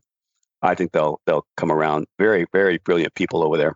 Pyroxide writes in and he says, what happened to Global Foundries? Did they just get left in the dust and become irrelevant compared to TSMC, Samsung, and Intel? I haven't heard anything about them since their IP dispute with TSMC.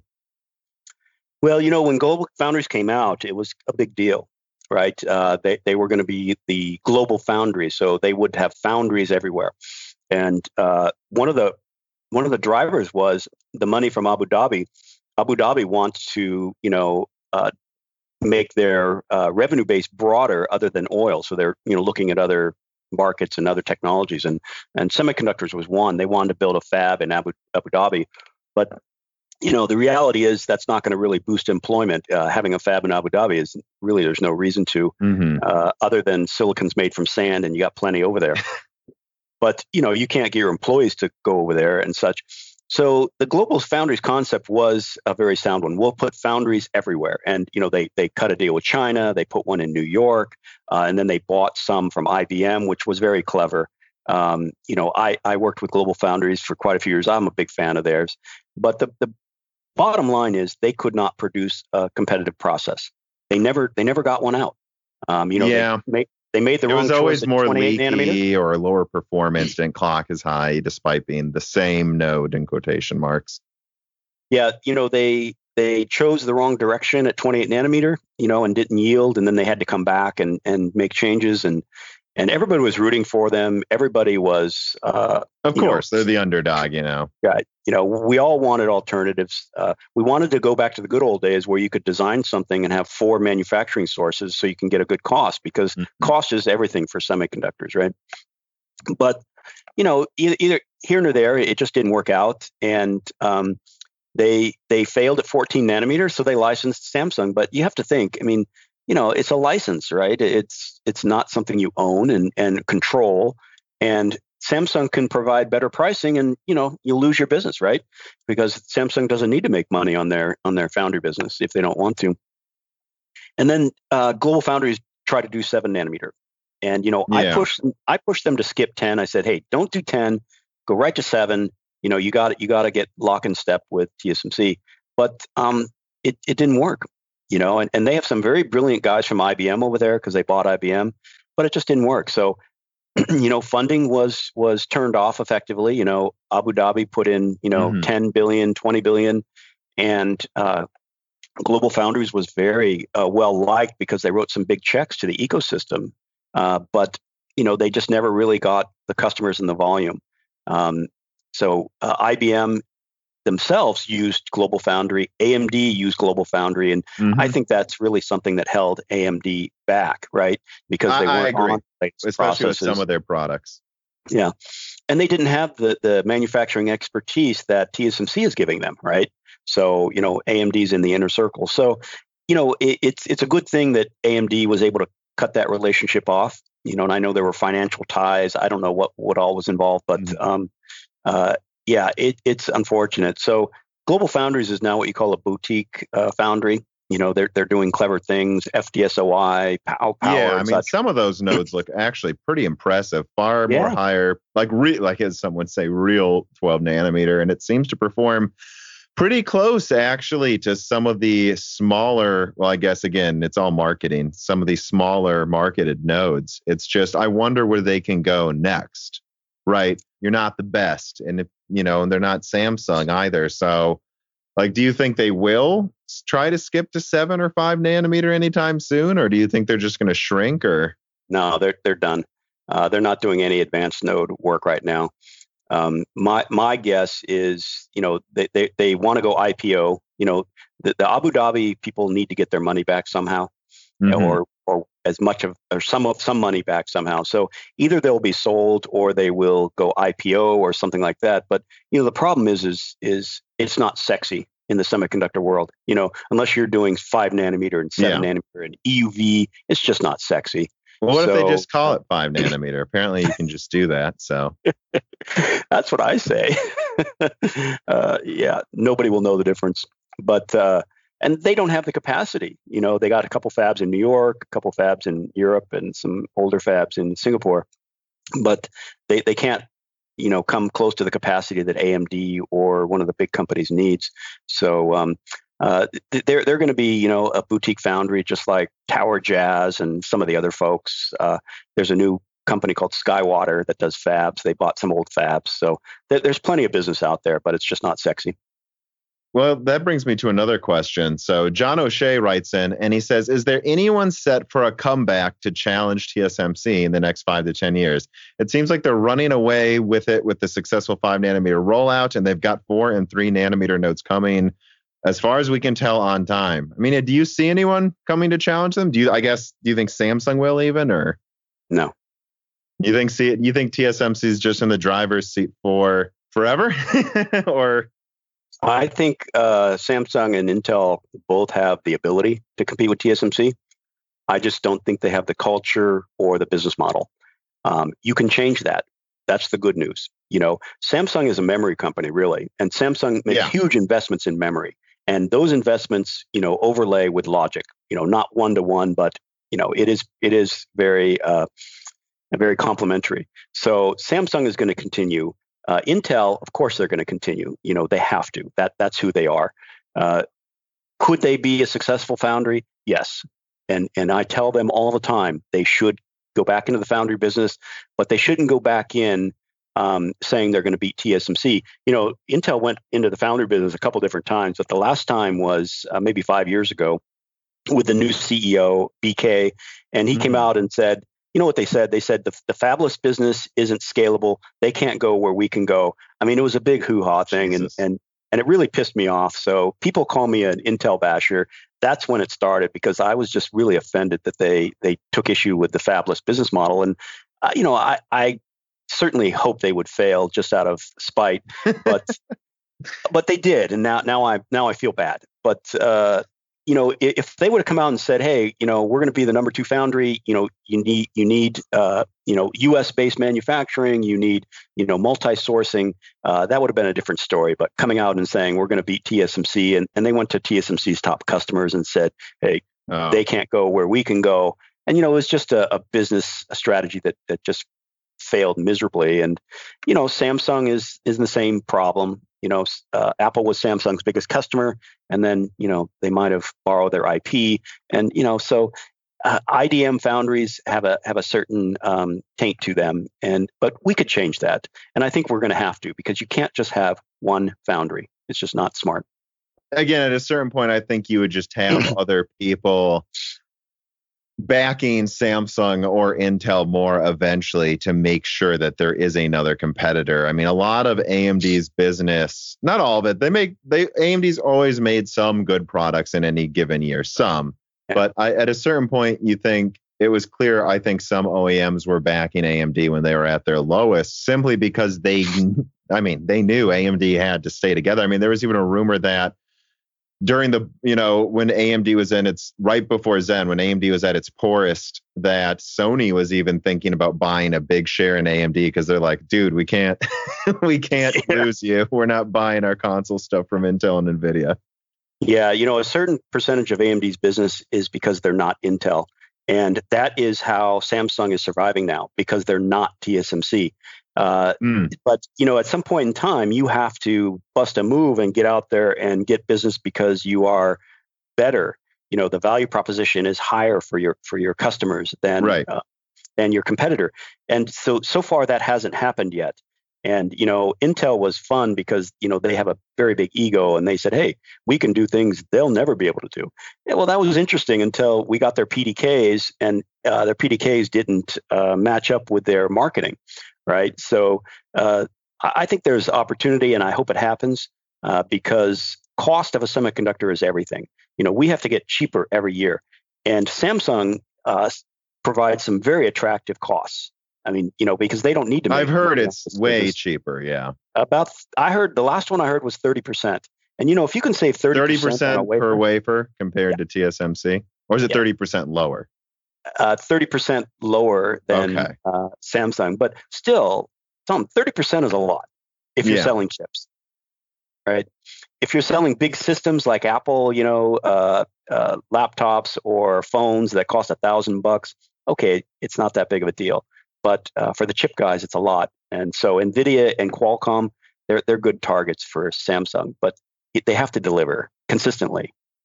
And I'm sure NVIDIA will push those costs to the customer and give us all cheaper chips this year. Yeah, I don't think so. No, I don't either. DJ5K writes in and he says, "Hey, Tom, a very interesting guest. Does Daniel have an opinion on a fab independent metric for measuring a process density? I mean, there's different features, but Steve at Gamers Nexus talked about a paper a while back that proposed a trifecta of numbers that represents the average density of different transistors and their constructs." Yeah, there's a guy on SemiWiki. He's one of our writers, Scott Jones. And Scott does modeling for the semiconductor industry, and he's been doing it for the last 30 years. And he has a metrics that he uses for calculating density. And it has to do with the geometry of the layers, the pitch and such.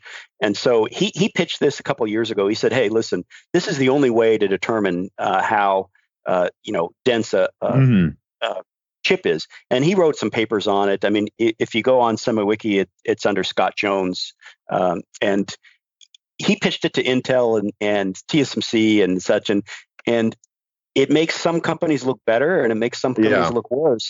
And as it turns out, it makes TSMC look better and it makes Samsung and Intel look worse. So nobody really agreed to it, but it's what we use. So every time there's a new node, Scott writes an update and he does a landscape article, and it's the most read. It's widely quoted. Oh yes, I've read them. It's like the almost only place you can go to really compare the newest nodes in a, I think, objective and fair way. Like, what are we really talking about here? Yeah, the thing about Scott is he doesn't have a horse in the race, and his business is modeling. And if his models aren't correct, he goes out of business. So he does a lot of reverse engineering, and he publishes it on SemiWiki. And then if it's wrong, people will tell him immediately. So he gathers information. But yeah, he's the only unbiased source for this type of information that you'll see. But it's highly technical and it's really detailed. But it gives you numbers. And he will tell you what the logic density of a chip will be versus the SRAM count on a good day, right? And so, but really, he exposed people, to not necessarily being truthful with their numbers, and that doesn't make you the most popular guy, right? Yeah. QH Freddy writes in and he says, "Is there a growing rift between these leading edge devices and those built for more cost-constrained sectors? How has design and verification changed in recent years with the rising difficulty of accessing the newest nodes, accompanied by more difficult to implement features such as serial speed memory, interconnects, and specialized circuitry like internal voltage regulation and other non-logic elements becoming commonplace on leading edge designs?" That's a big question. Yes. My experience is heavily in the EDA world and IP world. So EDA is the software tools that you use to develop semiconductors. And I've been involved in quite a few EDA companies. In fact, even today I do mergers and acquisitions in the ecosystem. And so I've been involved with maybe 10 or so. And one of the big changes for design and verification was FinFETs. We were doing really well until FinFETs, but FinFETs is a very different device, and it broke all of our tools. And it was crazy. Some companies were doing okay selling tools, but people didn't want to buy new tools because they didn't have to. It's like, do you really need a new GPU because the other ones run fine? Well, when FinFETs came out, tools started breaking, and that's when the partnership with TSMC became critical because they helped us understand how we could fix our tools to manage FinFETs and the new processes. Since FinFETs, FinFETs was a complete reset. We had to develop new tools, new methodologies, all new IP. It was pretty big for our industry. We made a lot of money because Qualcomm and the other guys had to buy new tools, which is hard to get them to do. But the problem we have going down, and this again is a nice deal for TSMC. TSMC is taking us down this path in half steps and smaller steps. Yeah. So we can fix our tools and our IP in a much easier manner. If you're going on huge steps like Intel and Samsung's trying to do, it's just very difficult. So the answer is yes, it's hugely difficult, but the opportunity is for TSMC to help with their ecosystem. So they have the biggest ecosystem ever because they rely on customers and partners to put in money. And, I've experienced it as a customer and a partner. I've never actually worked for TSMC, but, it's a collective of the most brilliant people you'll ever meet. Semiconductors are hard. We all have masters. Most of us have PhDs, in physics, electrical engineering, material science. We're solving some very big problems. But this new cadence that TSMC has with Apple really have enabled our industry to solve these problems bit by bit rather than, a big old shark bite, right? Mm-hmm.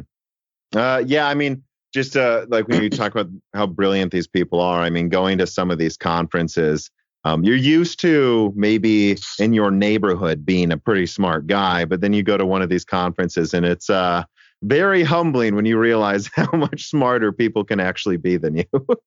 They're ridiculously smart. I'm never the smartest guy in the room ever.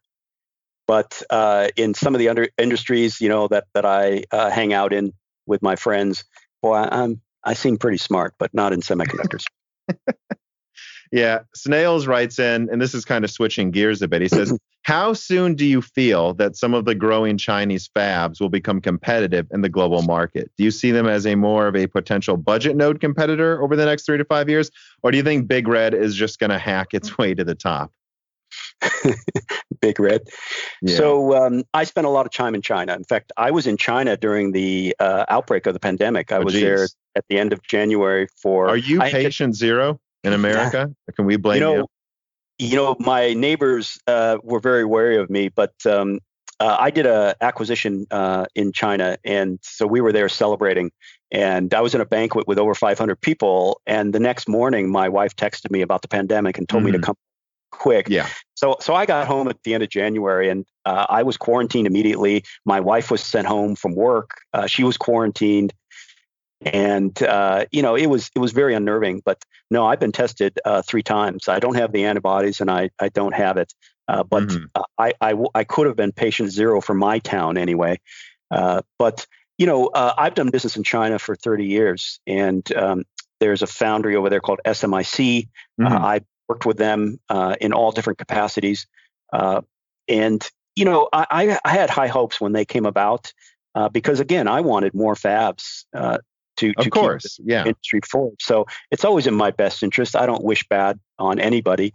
I want there to be more choices. But I tell you, I worked with them for about 10 years, and I was disappointed. They borrowed things from other companies. They got borrowed sued in quotation marks. Yeah. Here's the thing: is a lot of people say China's stealing our IP, and maybe that's true. But we've been borrowing each other's IP in the semiconductor industry since day one, right? Semiconductors really started with Fairchild, and then I don't know if you read the story about the Traitorous 8 left Fairchild and started Intel. wait, IP, maybe I have a little bit. Yeah, IP goes out the door with employees all the time. And if you look at people's LinkedIn profiles, which is a nice little spy tool to find out, who's who, you can see that, everybody's worked at Intel or Fairchild. Yeah. There's certain companies that have spawned entire industries. Are you calling that IP theft? It happens all the time, right? You can't control what's in an employee's mind. But in this case, SMIC actually downloaded documents, which that's full-on theft, right? So they paid for it. TSMC used to own, I think, 5% of SMIC as part of the settlement. But even then, they couldn't really be successful. And SMIC is at 14 nanometer now. They have a lot of TSMC employees, UMC employees. They have billions of dollars from the government, and they're still just not able to really move forward. So I don't think so. Will there be fabs in China? Yes, there's many going up, but will they yield? It's harder to yield than you might imagine. So I think hopefully our trade negotiations will calm down after the elections, and we'll start partnering a little bit better with China. But I don't see a possibility of them making their own chips, in the next 10 to 20 years. That are not remotely comparable to like what TSMC is making, you mean? Yeah. They're at 14 nanometer, TSMC's at 5, right? That's a pretty big difference. Mm-hmm. Yeah, the way, and you can tell me, of course, that this is an ignorant perspective. The way I kind of see it is, look, they can probably keep up to a certain degree, but at the same time, if it depends how much of their innovation is literally from stealing and how much borrowing they're doing, because borrowing is a good shortcut in the short term. But if most of your innovation is coming from quote unquote borrowing, then you're never really learning how to innovate on your own. And so the second you start isolating, right, isn't it just going to be you're going to fall behind faster because you actually were depending on that borrowing the whole time? Well, it depends which employees you borrow. If you're borrowing production employees, you're going to be able to produce at that given capacity. But you're not getting the geniuses that are bringing in new capacity. I took a tour of China a few years back, and this is when they were going to do the memory thing, and they've already done it. But this was before that. And they were showing me the facilities, and they said, this is going to be our Korean village. We're going to have Korean restaurants, and here's the housing facilities. And I'm like, well, I wonder where you're going to get those employees from, right? Yeah. And then they had a Taiwanese village, and it's just like, okay, well, that's pretty blatant. You're going to go after these certain companies, but SMIC has had many, many chances to be a great semiconductor foundry, and they're not. So that does not bode well for their future. And part of it is cultural, because I think the government has a lot of involvement in their foundry business, whereas Taiwan, the government is really hands off, and so I think that's a problem. It's almost like Taiwan isn't a communist dictatorship.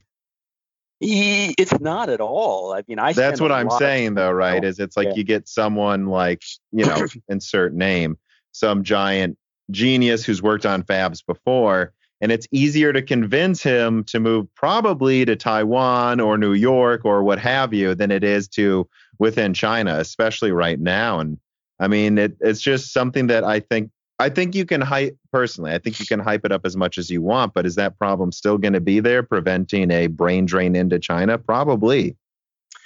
Yeah. There's been a brain drain from the United States, and in the semiconductor industry when it first started, the predominant people were me. You couldn't pick me out of a crowd, right? But it's changed, right?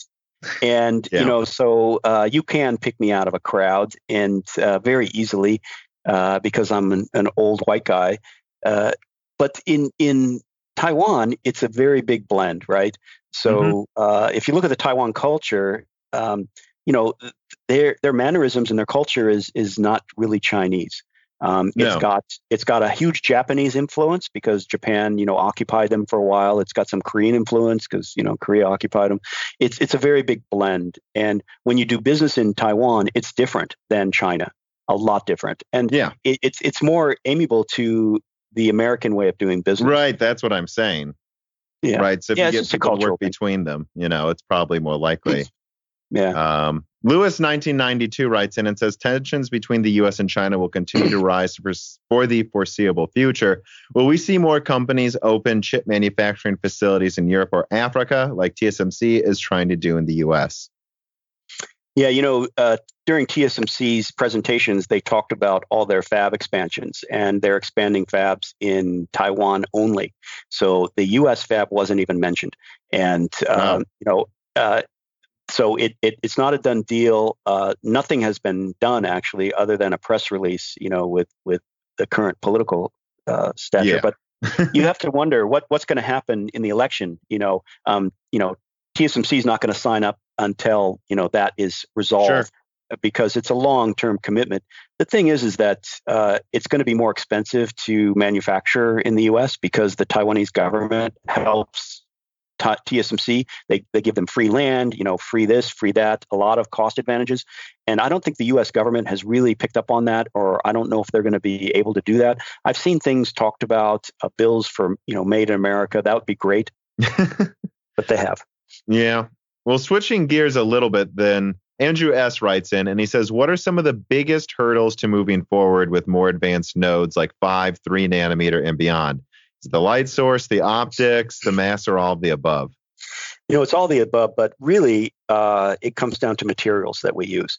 So anytime we change materials, there's always, a possibility of failure. And this is what happens to Intel quite a bit. And this is why TSMC has stayed with FinFETs for 3 nanometers. Gate-all-around is a new technology, new materials, very clever. It's been in the conferences for a few years. We've written about it extensively, but there's a lot of unknowns on how to manufacture that in high volume at a reasonable cost. So, it really is all about the materials, and we're finding new materials for different things. Back in at 1.13 micron, which was 10, 20 years ago, we switched to copper for certain layers, and that was a catastrophe. That was the one of the most delayed nodes we've seen in the semiconductor industry, and we just didn't see it coming.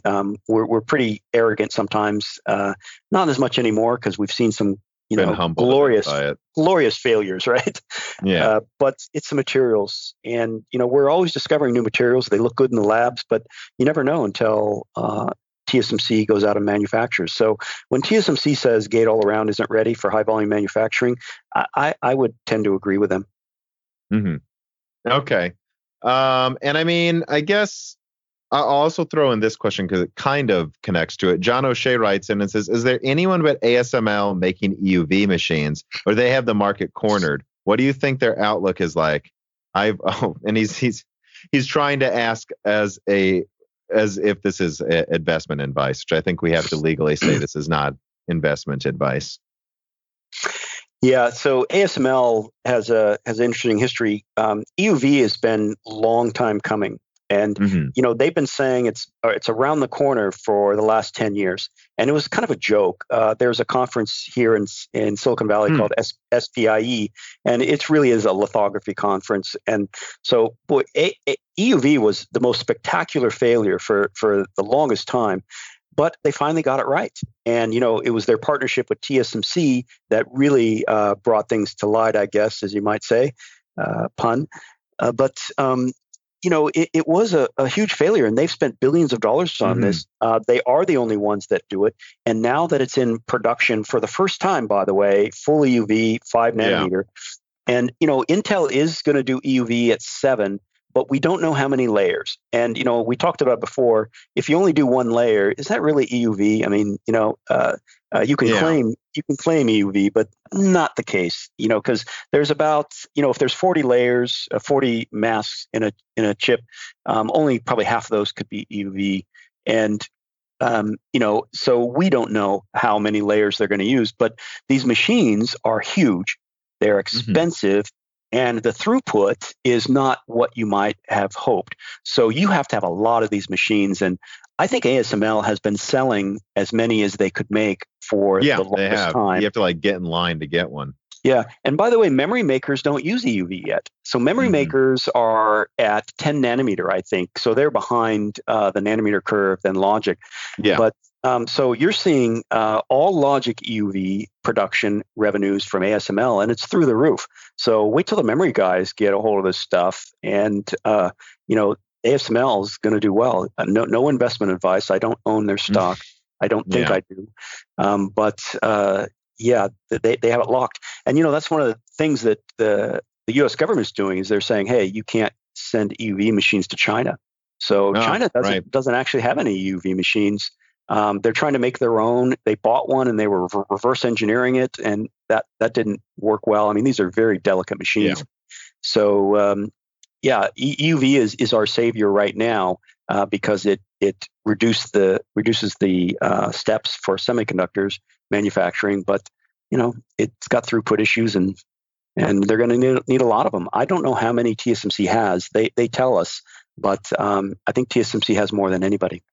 Yeah, I know. And I know that Intel's bought some a couple of years ago, and they're trying to utilize them, right? But all I've heard, like I said, right, all I've heard is that it's a line you have to get in, and that it can take years sometimes to get your order.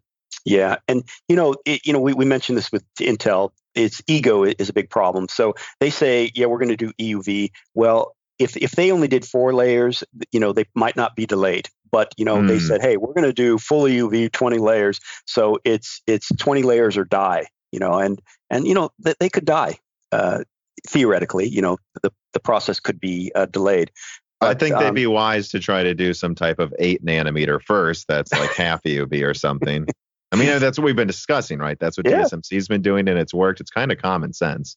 Well, you don't know it until you do it. But if you look back now, I mean, it's just pure genius. And the only reason why TSMC did it is because Apple made them do it. They wanted a new process every year. And so, but it has turned out very well for them. But, for Intel to say, hey, you know what, TSMC has figured this out, I think I'll do what they do, because TSMC did that with Intel. They followed Intel, a few technology steps, but you have to be real humble to follow, your longtime competitor, right? So that's a difficult step. Yeah, meeting them in person, I get the sense that Intel's way more humble than they were a decade ago. But I don't think you still get the feeling that there are parts of the company that still aren't quite, maybe, shall we say, adequately humbled yet. Yeah. All right. Results for Life writes in, and he says, what is your view and knowledge about the emerging foundry business model from the likes of companies like Skytech, Tokyo Boki, I don't know how to say that group, of catering to startups and smaller customers by providing low-scale R&D production and custom manufacturing processes? I don't know if you saw this question or the links he put there. Yeah, I did. I don't really get it. Those are really off the brand, off the road companies. What people are doing now is they're repurposing fabs. Mm-hmm. So, companies like Cypress Semiconductor had their own fabs, and now they're getting rid of them. They're 200 millimeter fabs, and they're repurposing them. And equipment too. There's used equipment on the market. A lot of it's gone to China, but if you can find a niche, go for it, right? There's MEMS fabs. MEMS are very big in the mobile business and in automotive, and sensor fabs are very big in mobile and automotive. And TSMC is not going to address those, right? Mm-hmm. They are big mainstream makers. They actually do MEMS, but it's not a core focus of the company. So there's a lot of opportunity for these companies. The one I know is SkyWater. So SkyWater took over some fabs here in the U.S., and they're going after the government market, which makes sense because they're U.S. fabs, right? Global Foundry has some U.S. fabs, but they're owned by a foreign country. IBM has U.S. fabs, but they're owned by a foreign country now. So having U.S.-based fabs for aerospace and military makes sense. But it's a market niche, right? And TSMC is not going to address that. It's just not sexy stuff, right? Yeah. Ian Clifford writes in, and this is kind of tying into what we were talking about with Intel. He says, I recently watched a video on Intel by an ex-engineer, Francois Pied-Noel, on the state of Intel. Do you think that things at Intel are as bad as he suggests, or can the restructuring stop Intel from becoming the next GE? Which is a good question, I think, too, because I interviewed off the record. So, it's technically an anonymous source in one of my recent videos where I went through some quotes from kind of honestly political civil wars going on within Intel. I mean, how bad do you think it really is inside the company with regards to those types of subjects? I have a lot of friends at Intel, but I don't have any direct knowledge. But most of my friends no longer work at Intel, like the gentleman you talked about. And I actually saw his video when it came out because it was kind of a big deal in Silicon Valley. I don't agree with everything he said. He has a cultural issue as well. So, he's not from the U.S. And people are treated differently, in different companies from different countries. You're not necessarily part of the inner core workings. But Intel has gone through a transformation over the last few years. I did an article on this as I went and looked at all the CEOs they've had and, their education and everything. And one thing you'll find is that most semiconductor companies have highly technical CEOs. NVIDIA, Qualcomm, everybody.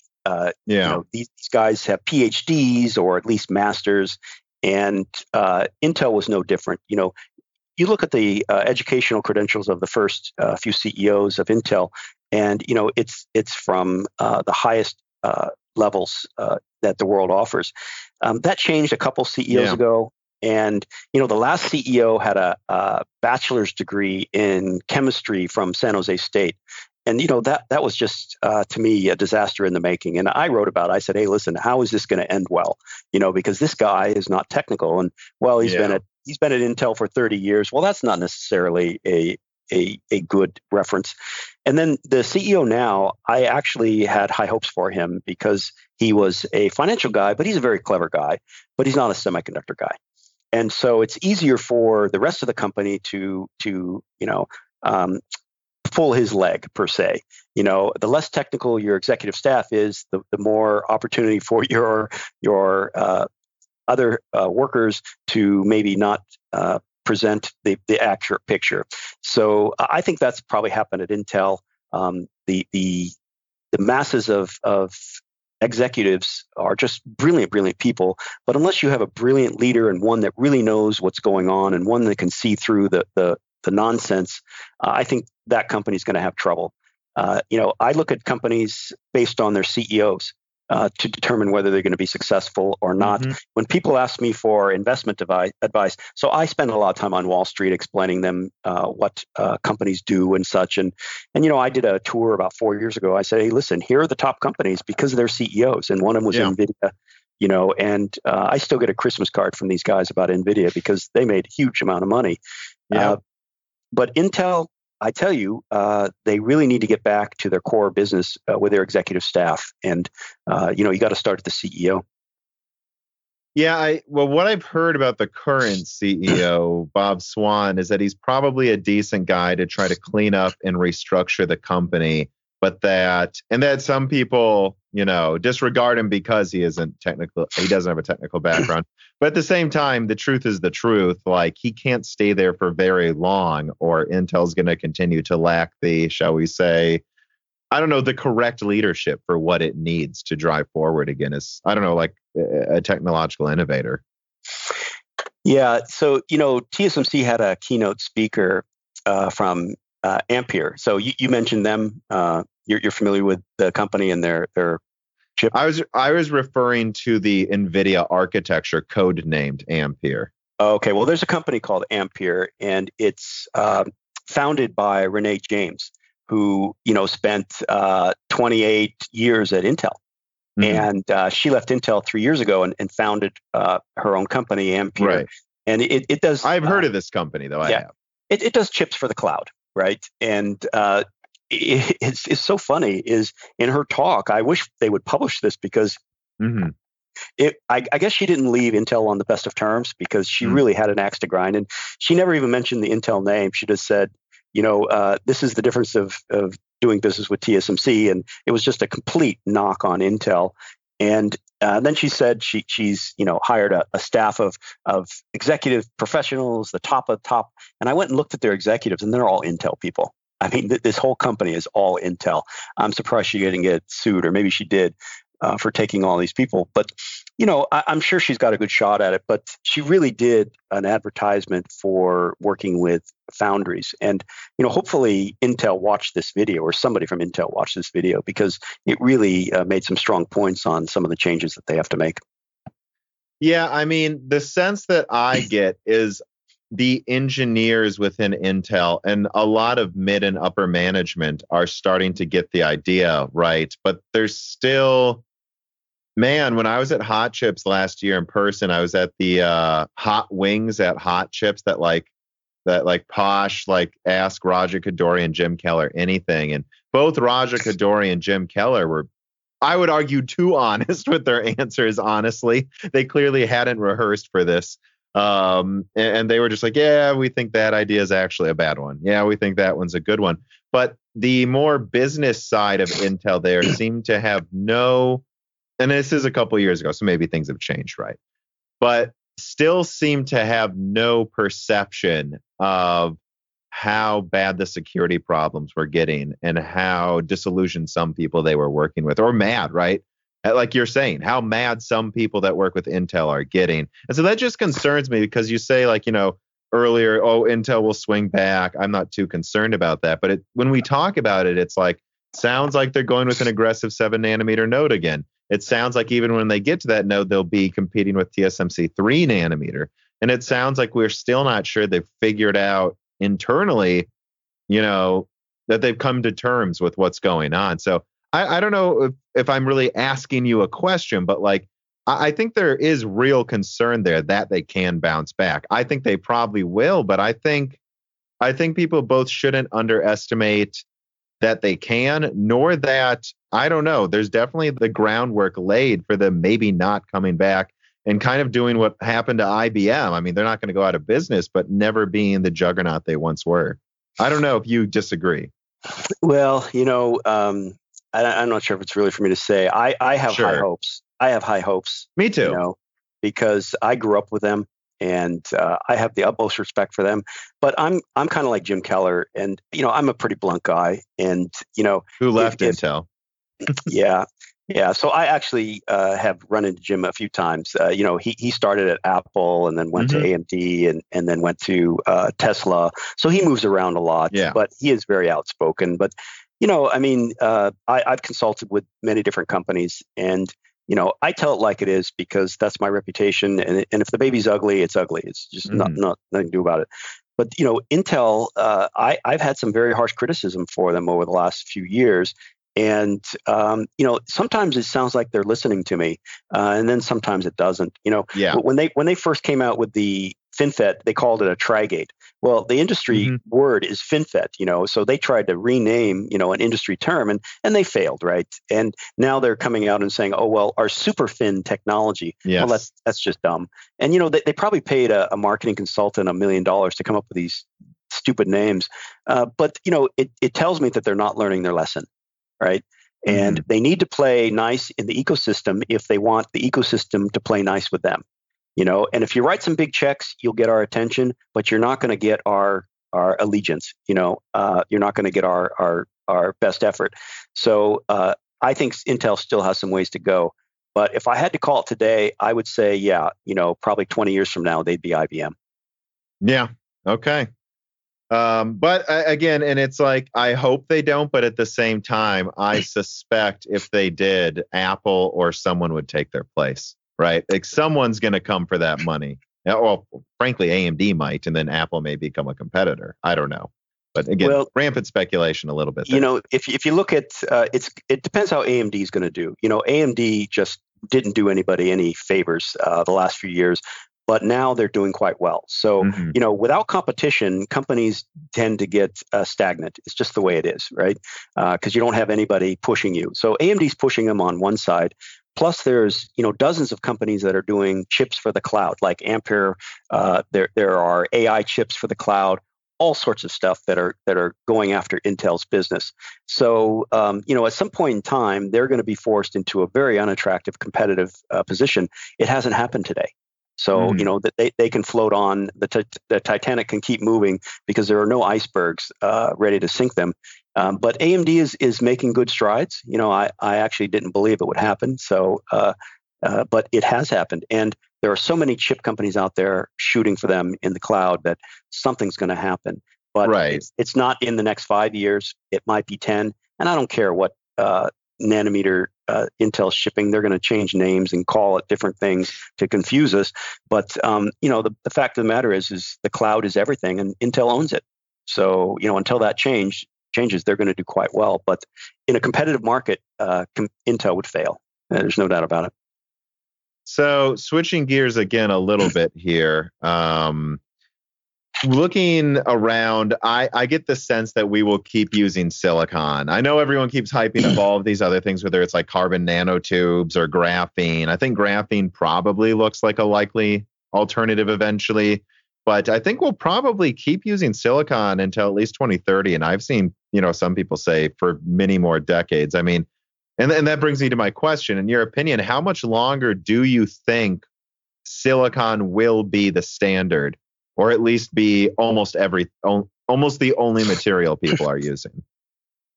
That speculation has been made for years now. We've come to the end of the line, for silicon dozens of different times. And, as I said, there's some really smart people in this industry. And, this is way above my pay grade. I understand nanotubes and nanowires, and that is coming.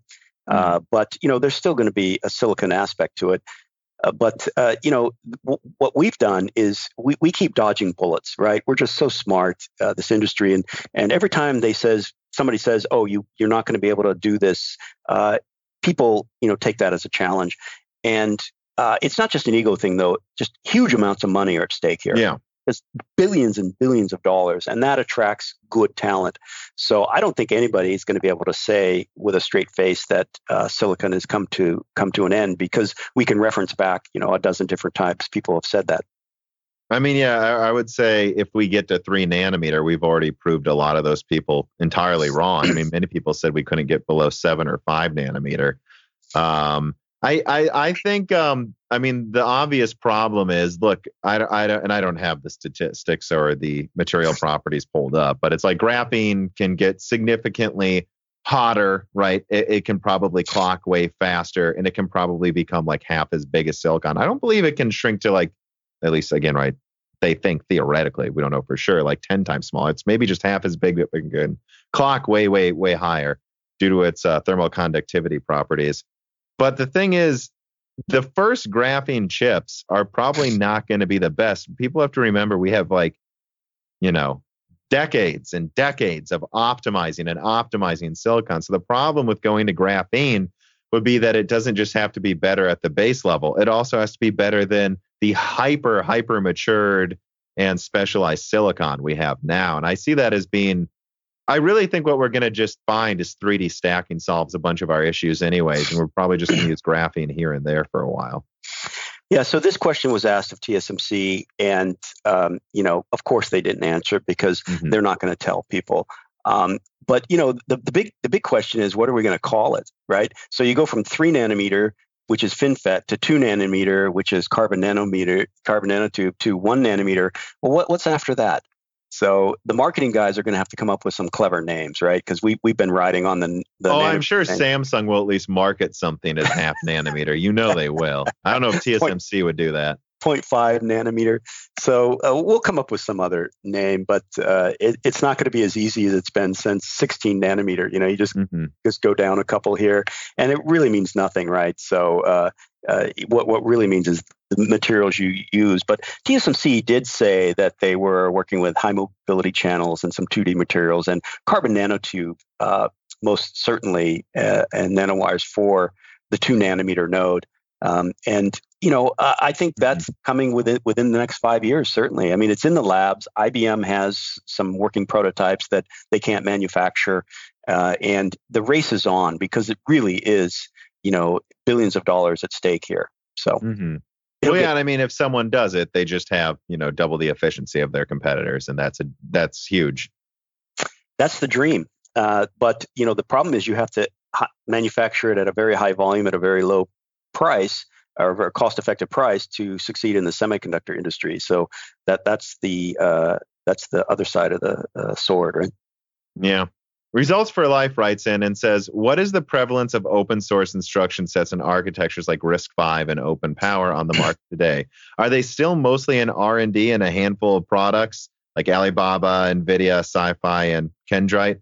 Or are they gradually being integrated and adopted by more chip design houses like Broadcom, Qualcomm, Samsung, MediaTek, Apple, AMD, and Intel? Yeah, that's a good question because I did my second book on ARM, and so really what happened was people stopped. Really, the ARM was the only choice, right? And this is just another example. If you only have one choice, things aren't good. ARM maybe is not as competitive. Their pricing is changing, etc. So RISC-V came in to really keep ARM at bay, right? But it really has caught fire. So the benefit I have is with SemiWiki is I get to see who reads what, when, and where, and what trends, and we cover ARM, of course, and we cover RISC-V, and the RISC-V traffic is huge. And I get to see where it comes from. And it's not in the US, by the way. The bulk of the traffic is from India. It's from Asia. China is huge on RISC-V because they've had real big problems with ARM and the different legal issues and the contractual. But ARM is really expensive. So, the question is, can they get the type of performance that ARM does? They don't yet. So ARM is the leading edge 64-bit embedded processors. RISC has a good 32-bit. They're still working on it. But I tell you, everybody's reading about it. And I think it's going to come, but it's probably going to be a few years out before people really start making money on it. But, it has to happen because there's only one game in town, and that's ARM. And they got bought by a much bigger company, Sunsoft. And I think maybe they've lost focus. NVIDIA might buy them. I don't think that's going to happen, to be honest. You don't think so? Oh, what you think Apple's going to let that happen? I don't think so. I mean, one thing, I've heard two things, right? I've heard that Apple already has a license up to a certain level where they can just split off and make their own derivative of ARM. That's actually what I've heard too, is that Apple considers this a start of their own architecture anyways, and that they only need the licenses, and they have the most recent one, and that should be enough for a while. So that's one thing I've heard. And also, I guess what I would say is, if I was Apple and you thought that was a problem, I would just buy out a large stake of ARM so that NVIDIA can't directly control it or something. But ARM's strategy was to go IPO. And I understand that because the mothership needs cash. They made some unwise investments in, WeWork and Uber and such. Going IPO is a big deal, and they could do that. And it doesn't even have to be in the US, right? They could do it in China or Japan or anywhere. But the thing is that a lot of companies depend on ARM. And they do, Apple and Qualcomm and other companies, they license the instruction set. Right. So they can get away with licensing. But again, there's a lot of collaborative work that's done between ARM, TSMC, and Apple to get these chips actually manufactured. Right. So ARM is one of the partners. Every test chip that goes out at TSMC has an ARM core on it. And, TSMC depends on it because if they can't manufacture ARM cores, then a lot of their customers are going to be really sad. So there's more to it than meets the eye. If NVIDIA bought it, TSMC would not be happy. Samsung is a huge ARM user, right? They're from multiple points of view. So I don't think the industry will allow any one company to buy ARM based on the legal and the competitive issues or the restraint of competition issues. But I do think that people could buy pieces of that. Apple wouldn't have to do it directly. They have henchmen, right? They have Foxconn and a few other companies that would do it. But would the U.S. government allow a China, company to buy ARM? Yeah, probably not. So it's a quagmire. It really is. I don't see it ever happening. But it's good news. Everybody's going to click on it, right? Oh yeah. I've seen many clickbait videos about it. I mean, I guess the only other thing I can say about RISC-V is one thing, and again, I keep referencing last year's Hot Chips because that was the one I got to go to in person. If you brought up RISC-V, well, I didn't have to. That's all anyone brought up. If I asked anyone their opinion on what's the thing coming that people are talking about that you're the most excited about, everyone talked about RISC-V.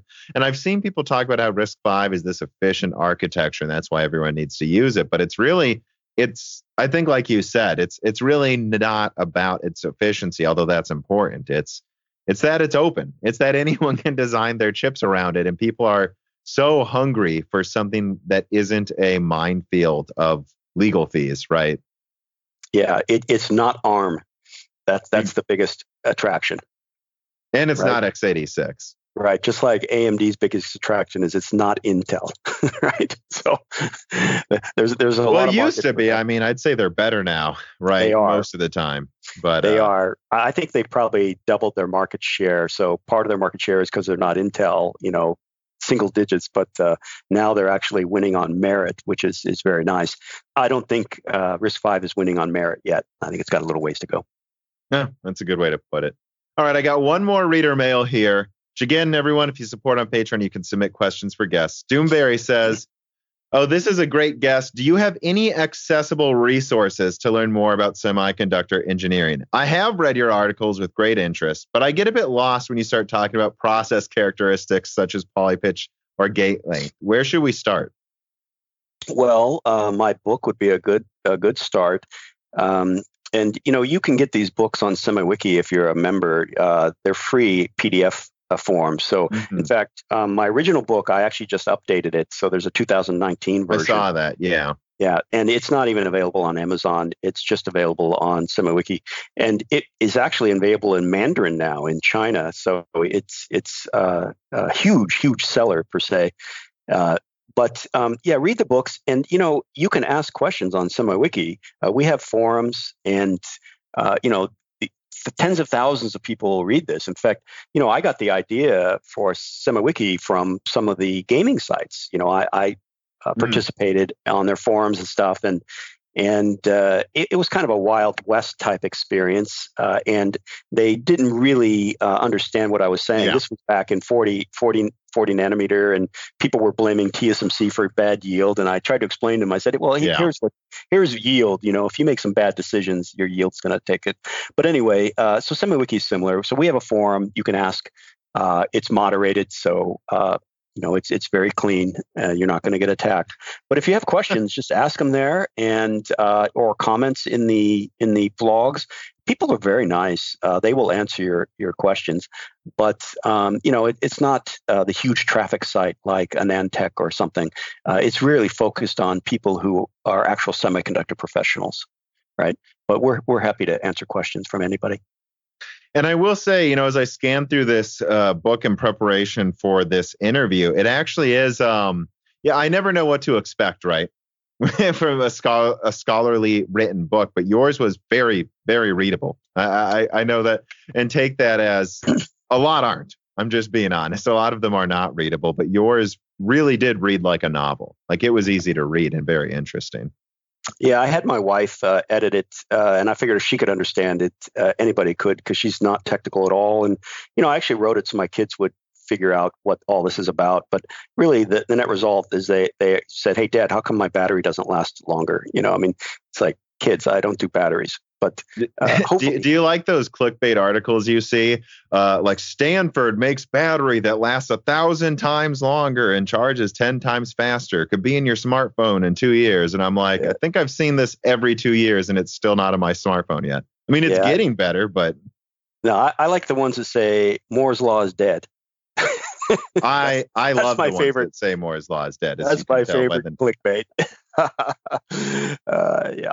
The original name of my channel, actually, Moore's Law has been dead, but I decided it's too long. And it's just because I can't believe we even talk about it. It's not about Moore's Law. It's about, there's so many ways to scale performance. I can't believe we still obsess over this observation. That's honestly where my name comes from. Yeah. I'm really happy for it because, when I started writing, nobody really cared about semiconductors. It was really bothering me because they were so important. So I started writing. And when the Moore's Law thing came out, I was really annoyed by it. I'm like, oh, my God. But now I'm so happy because now so many more people are interested in semiconductors just because somebody died. Moore's Law is dead.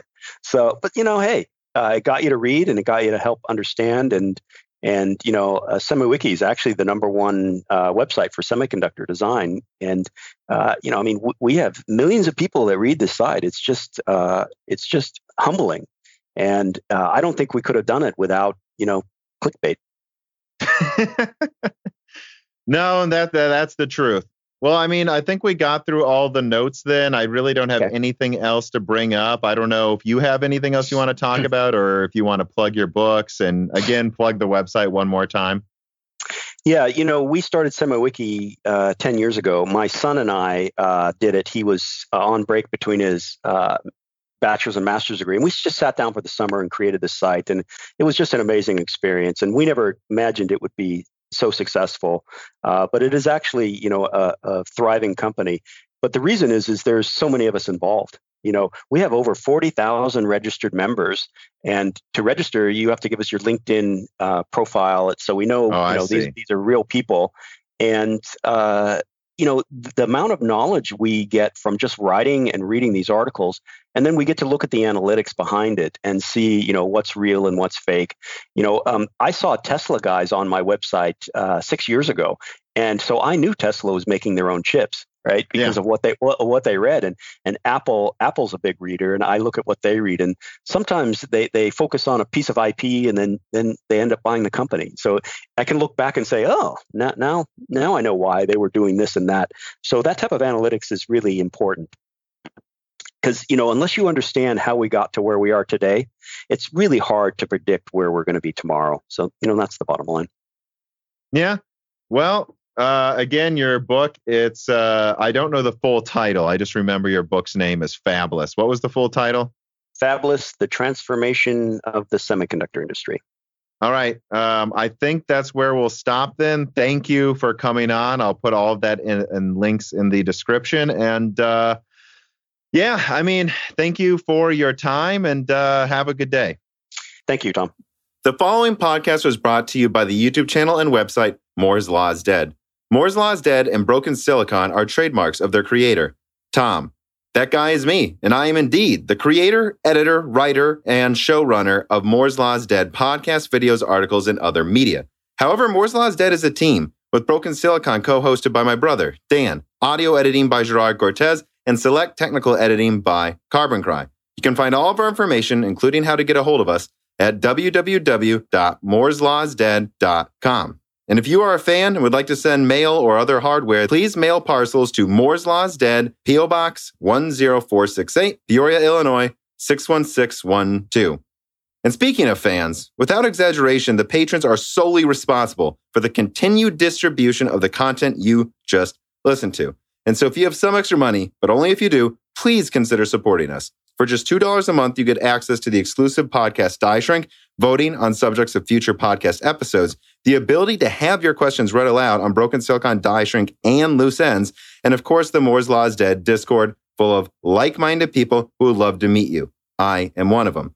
The Discord is only at $1, and at higher tiers, you get access to ad-free episodes of Broken Silicon, the back catalog of Flyover States podcast, thanks in the credits of videos and podcasts, and other perks as well.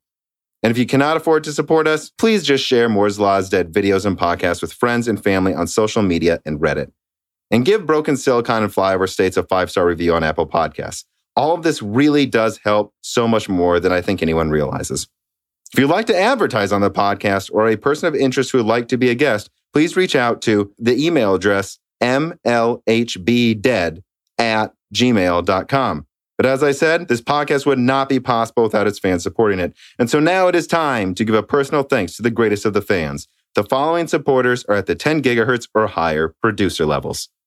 Matthew McMullen, Tello, Steen, Benny Berlin, Justin Yunt, Thomas Rupp, I Love You, Lynn and Jim Bollocks, Joshua Albin, Muhammad Al-Kawari, Frederick Lau, James Crasted, Justin Parrish, Zachary Martin, Terrence Herod, Brad Medlin, Phil S., Courtney Elliott, The Ninth Dude, Greg Renegar, TSP CFS, Chrysantine, Night Rogue 77, The Mechanical Philosopher, Lebo King Kilo, Fatboy Diesel, Daniel Hyde, D. Kunke, Christoph Novak, Jack O'Neill, Matt Salem, Aaron Close, Sexy, VI Pass, Sadler, Isaiah Gosner, Alethros, Telos, Hey There's a Kitty, Greg T. Wanchik, Jacob Barber, Exoti, Hector Santana, Matthew Lane, Joe McMorrow, Jan Rauner, Robert Ducks, Drita Full, Allie Robertson, Eric Johnson, Jonathan, Job, Evan Dingle, Dominic Cox, Stefan, Original Ross, Sam MacArthur, Total Silos, O'Connor, Michael Costa, Andrew S., Blake, Aaron Keith, Kerry Baldino, Endless Loggins, Tom San Filippo, Justice Brennan, Ivan K., Trevor Powers, Sayonara, Alenia, Joshua Stavis, Daniel Nishbal, Franco Frederick, Hardware Numbers, Alex Harris Steele, Dark Rain 2049, Leighton Perry, Matt, Carlos Valdez, Carnivore Bear, Macdo 226,